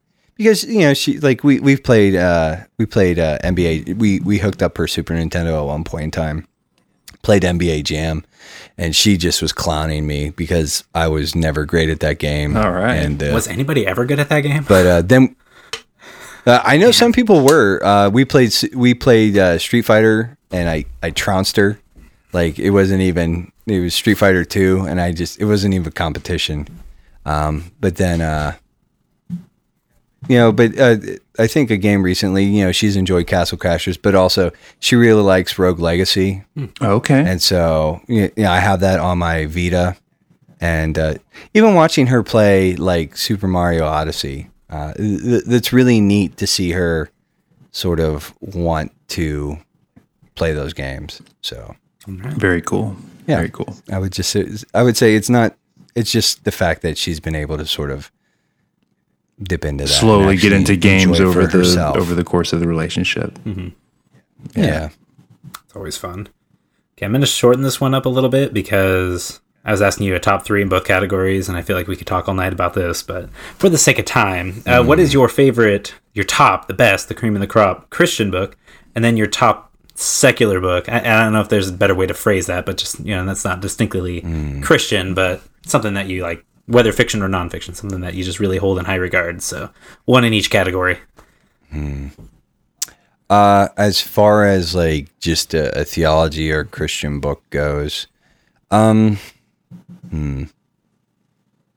one's tough. That one is really tough because there's one of the ones that sort of always pops up for me and this is a man that I would not agree with theologically in a lot of ways. But A.W. Tozer's Knowledge of the Holy, it's short. It's like 150 pages.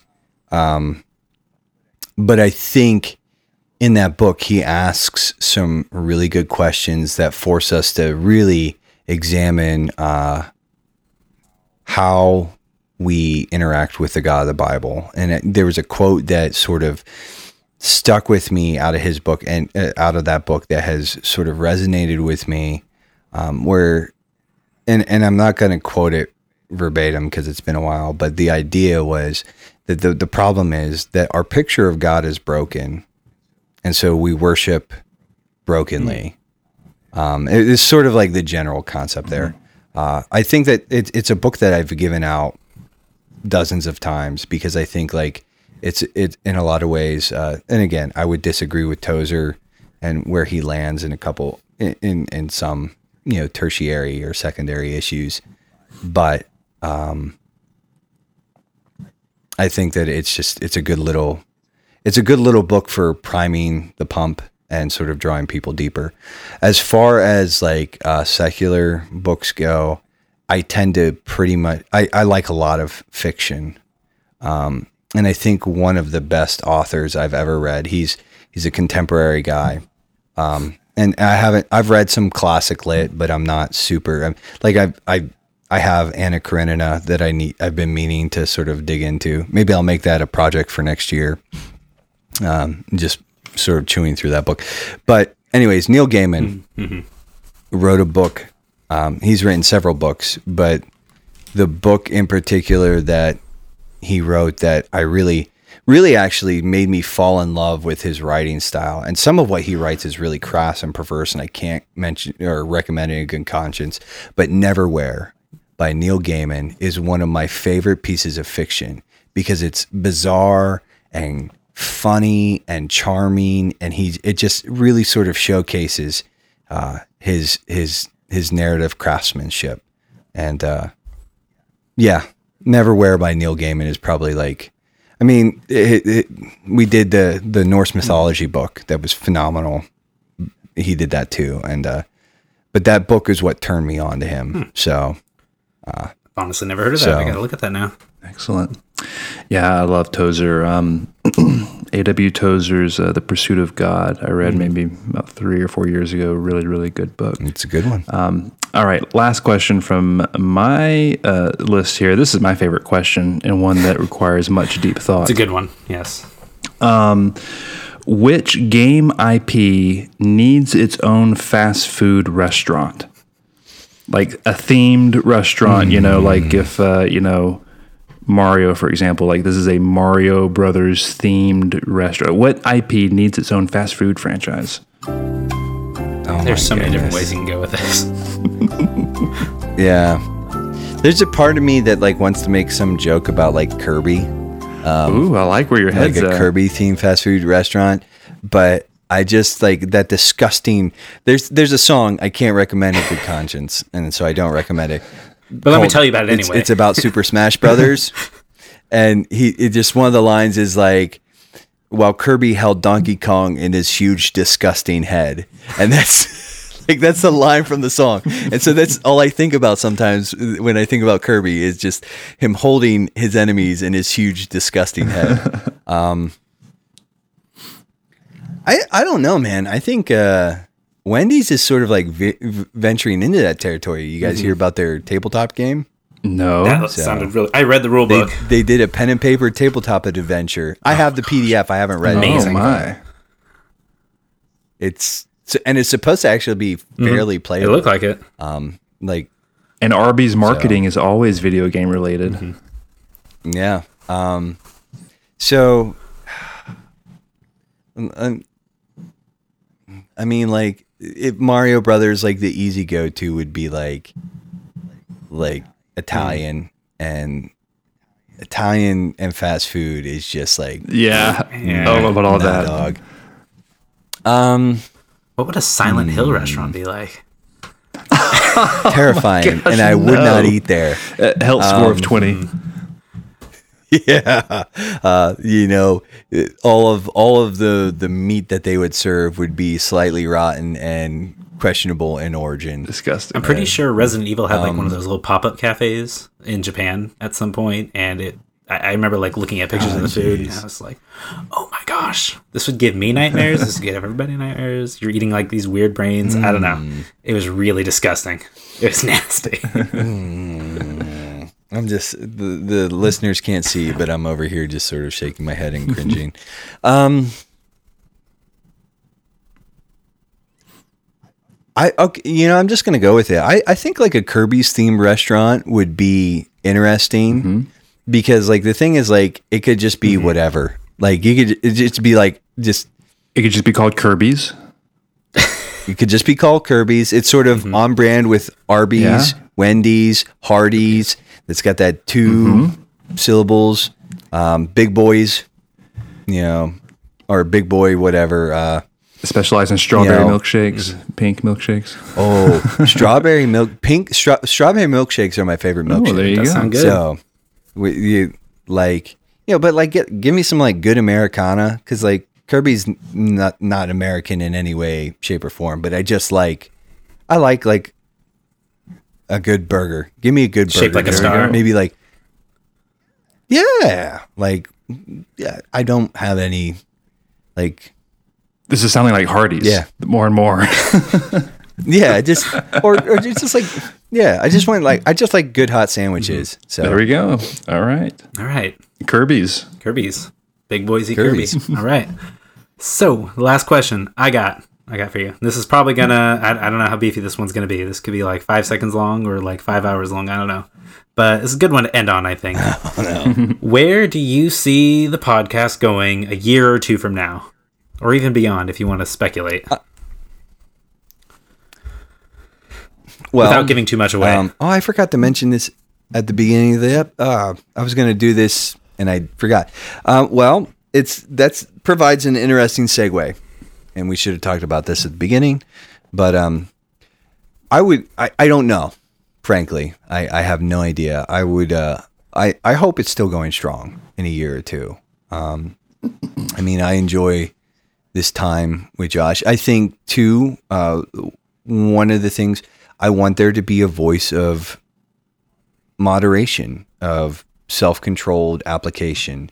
I want because I think it's one of the reasons Josh and I sort of pitched this to Josh is because I want people to know it's okay to, like, yes, play video games, and sometimes it's okay to play a lot of them, but I also want to encourage, especially young men in the Christian community, to put this thing in its proper place. And it's, I think, a drum that I come back to and I try to beat, hammer on that as much as I can without sounding like a grumpy old fart.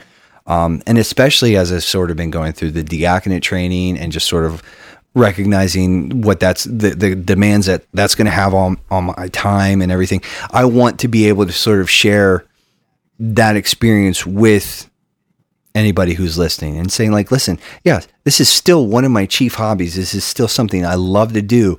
But in light of these other things, these bigger and better callings, like it's okay for me to not play as much.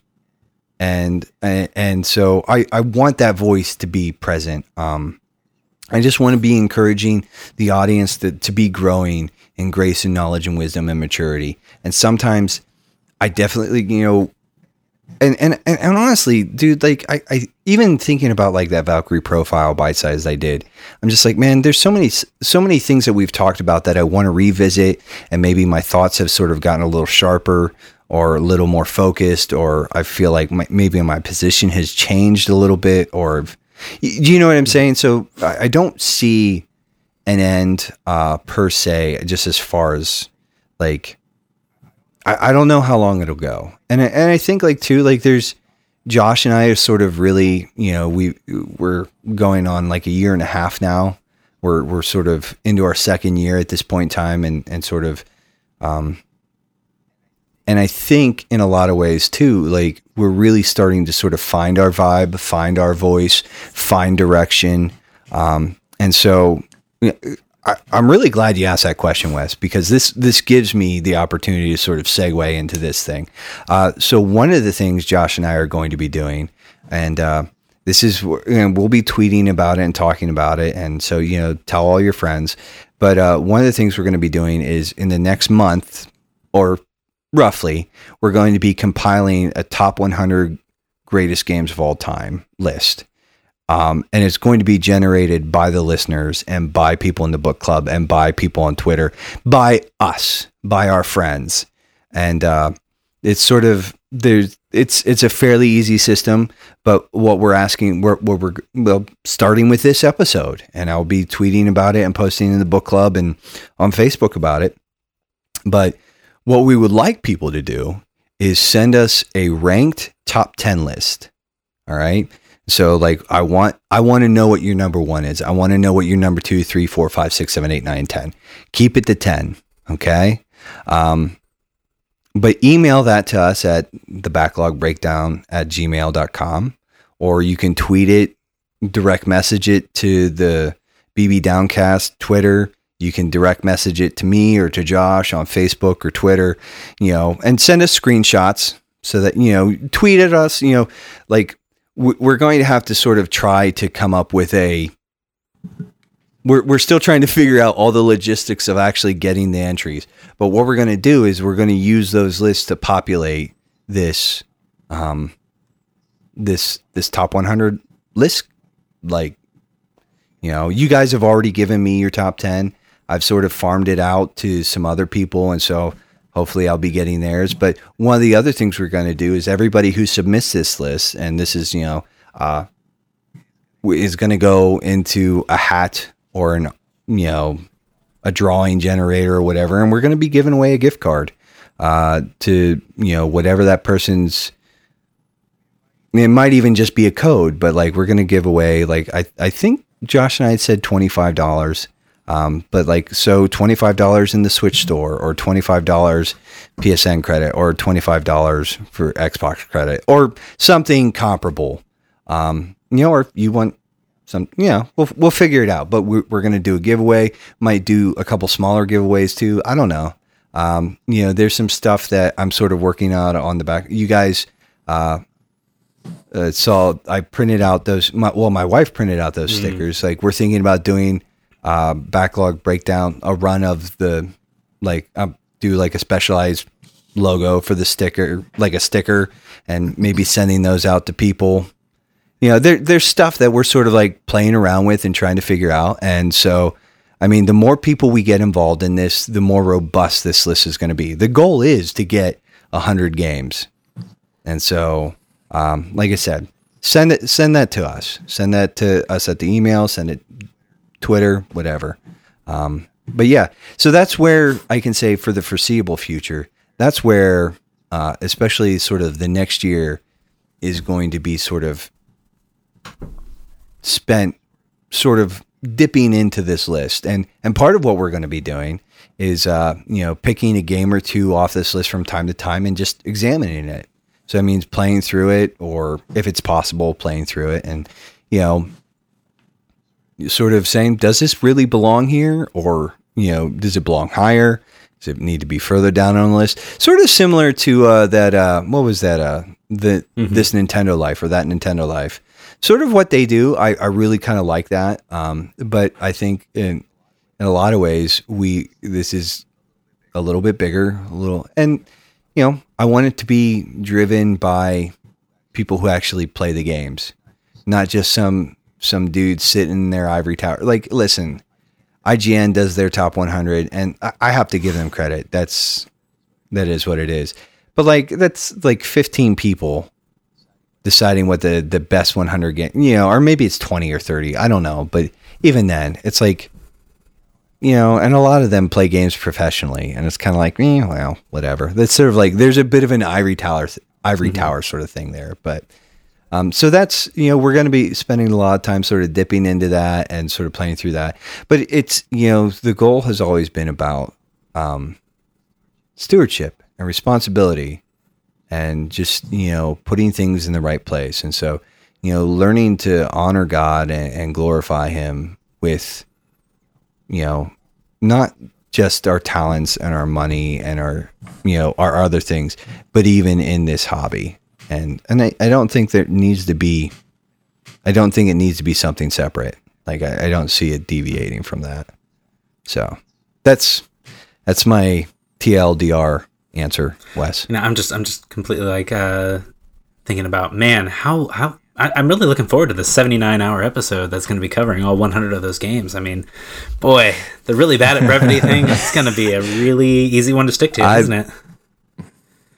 I think Josh and I really haven't talked about how we're going to handle that one, but I don't know if we'll read all 100. It might just sort of be like, we'll talk about like a highlight or something, or it might have to be a twofer. Because I mean, like, dude, like we talk about 12 things, like, Josh and I, and I don't know if you guys have noticed this too, but I've noticed it sort of when we do the episode in-depth stuff.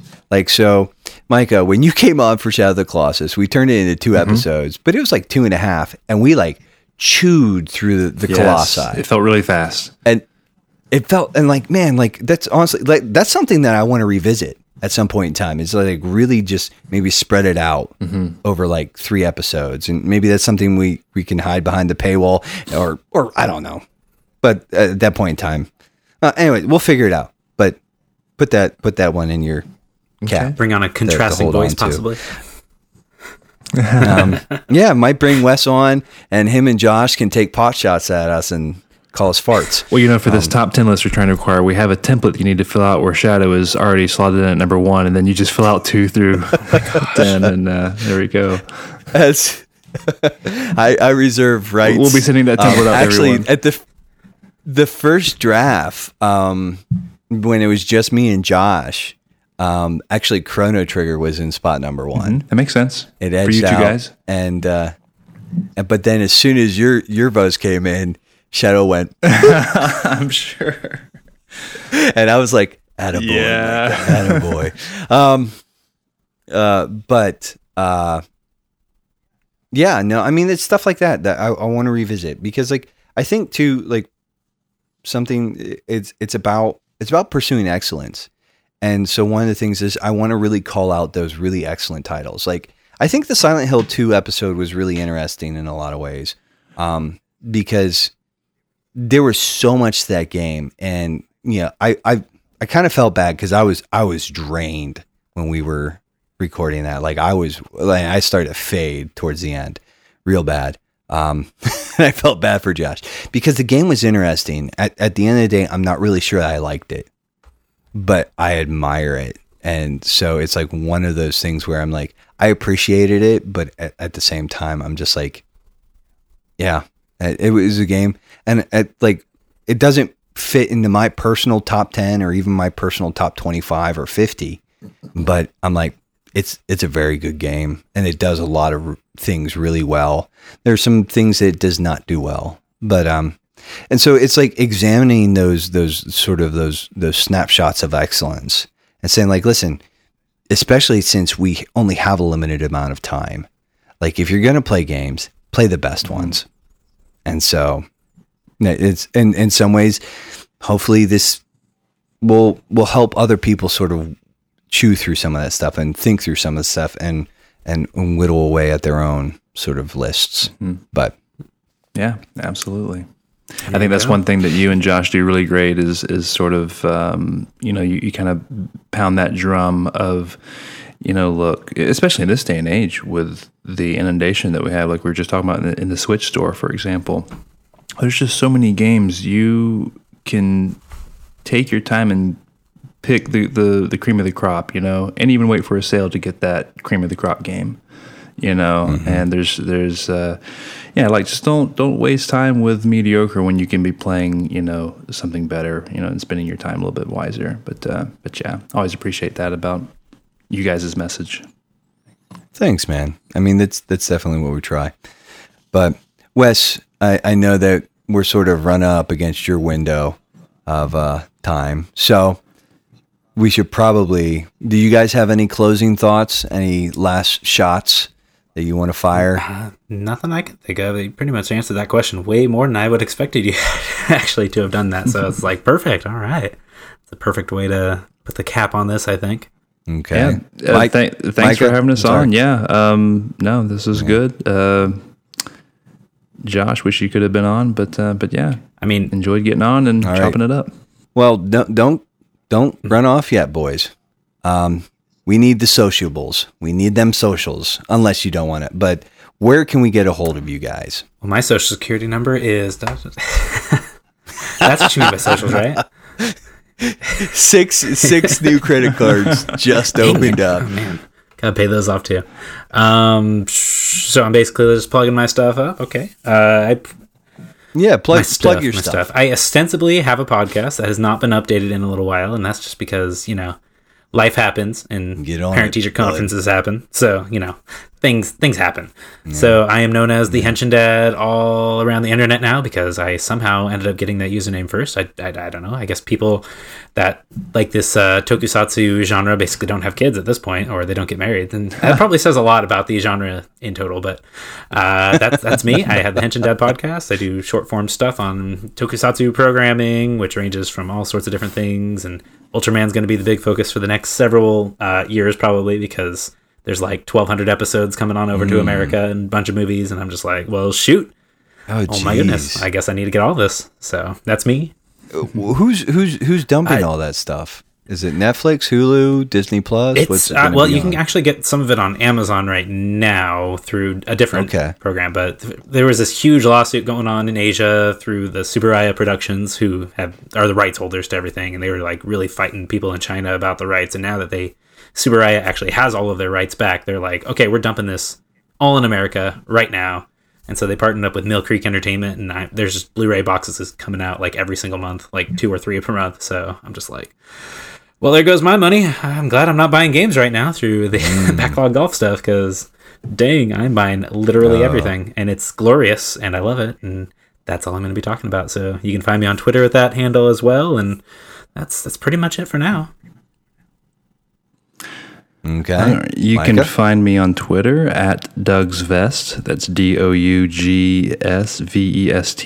Also on the GG app, I play games. And other than that, I'm up on, the Facebook groups for Backlog Breakdown and TRG. And actually, Wes, you and I both have been writing for the ReformedGamers.com. That's true. You've got your Pokemon retrospective that you're sort of going through, the series you're going through. You've been posting articles like mad, just going left and right. I've seen articles pop up. And he's a Pokemaniac. And then the Spirit of the North review that I mentioned at the top of the show, go check that out over on the ReformedGamers.com, where Wes and I both have some articles up over there. But yeah, that's pretty much where you can find me at. I'm around. And if you're like me, don't worry if you get his name mixed up with Doug. I call you Micah and Doug like interchangeably in my mind because of that username that I see. No, I get it. I get it all the time online. They're just like, "Hey, Doug." I'm like, "Yep, that's me." I'm just like, "Who's who?" That's you. Well, I think we've sort of danced around it, so I'm gonna we're going to start to wrap this puppy up. And, I mean, I'll throw out, obviously I mentioned it before, love to get any feedback about the episode in general. But yeah, definitely want to get those top 10 lists sent in. And again, the email address there is the backlog breakdown, no spaces, @gmail.com. It's all lowercase, I'm on Twitter and pretty much everything else as Nate_McKeever, so if you want to follow me, sometimes I post things on Instagram. I have the Insta. I'm not super on social media. Josh is at Brochachos on most things. That's his PSN screen name, and at Nate_McKeever is mine. And so those are, I'm going to out him, but we got real excited because our boy, he did thing, and he bought himself a PS4. Oh, yeah. So Josh, we're super excited about that. Welcome. We've been talking. Yes, welcome. We've been talking about maybe organizing a little bit of a four-man Castle Crashers, a la online. But anyways, he's at Brochachos. I'm at Nate_McKeever. You can find us on Twitter, Instagram, all the things. And I just have to say, Josh, don't feel left out, because you are absolutely going to be getting some kind of question episode soon. So you don't even think that you've escaped the wrath of the random questions. We've got one locked away where I sort of grilled him. And at some point in time, we'll dig that out and dump it. Nice. We have the Facebook group, the Backlog Book Club, like I said before, the hashtag Backlog Book Club. And then we have the Twitter podcast, Twitter thing is at BB Downcast. So, yeah, we've done all the things. We've you guys asked me some I was not expecting those. Good. Humdingers. There's some beefy... yes, some humdingers, some hefty humdingers. And, I mean, I want to thank you guys again for coming on, and this is a good time. This is fun. I really appreciate, just your support, your friendship, and just, you guys just, hopping on the mics with us. But, until next time, guys, what should they do? Just go surfing, man. You get... That's not the right answer. You can beat down the backlogs while break down Josh the benefits. And Nate break down the benefits of those backlogs that you're beating down. Yes. A whole lot. Beat them down with a golf club. They can keep beating down their backlogs, and Josh and I will hopefully break down the benefits. Until next time.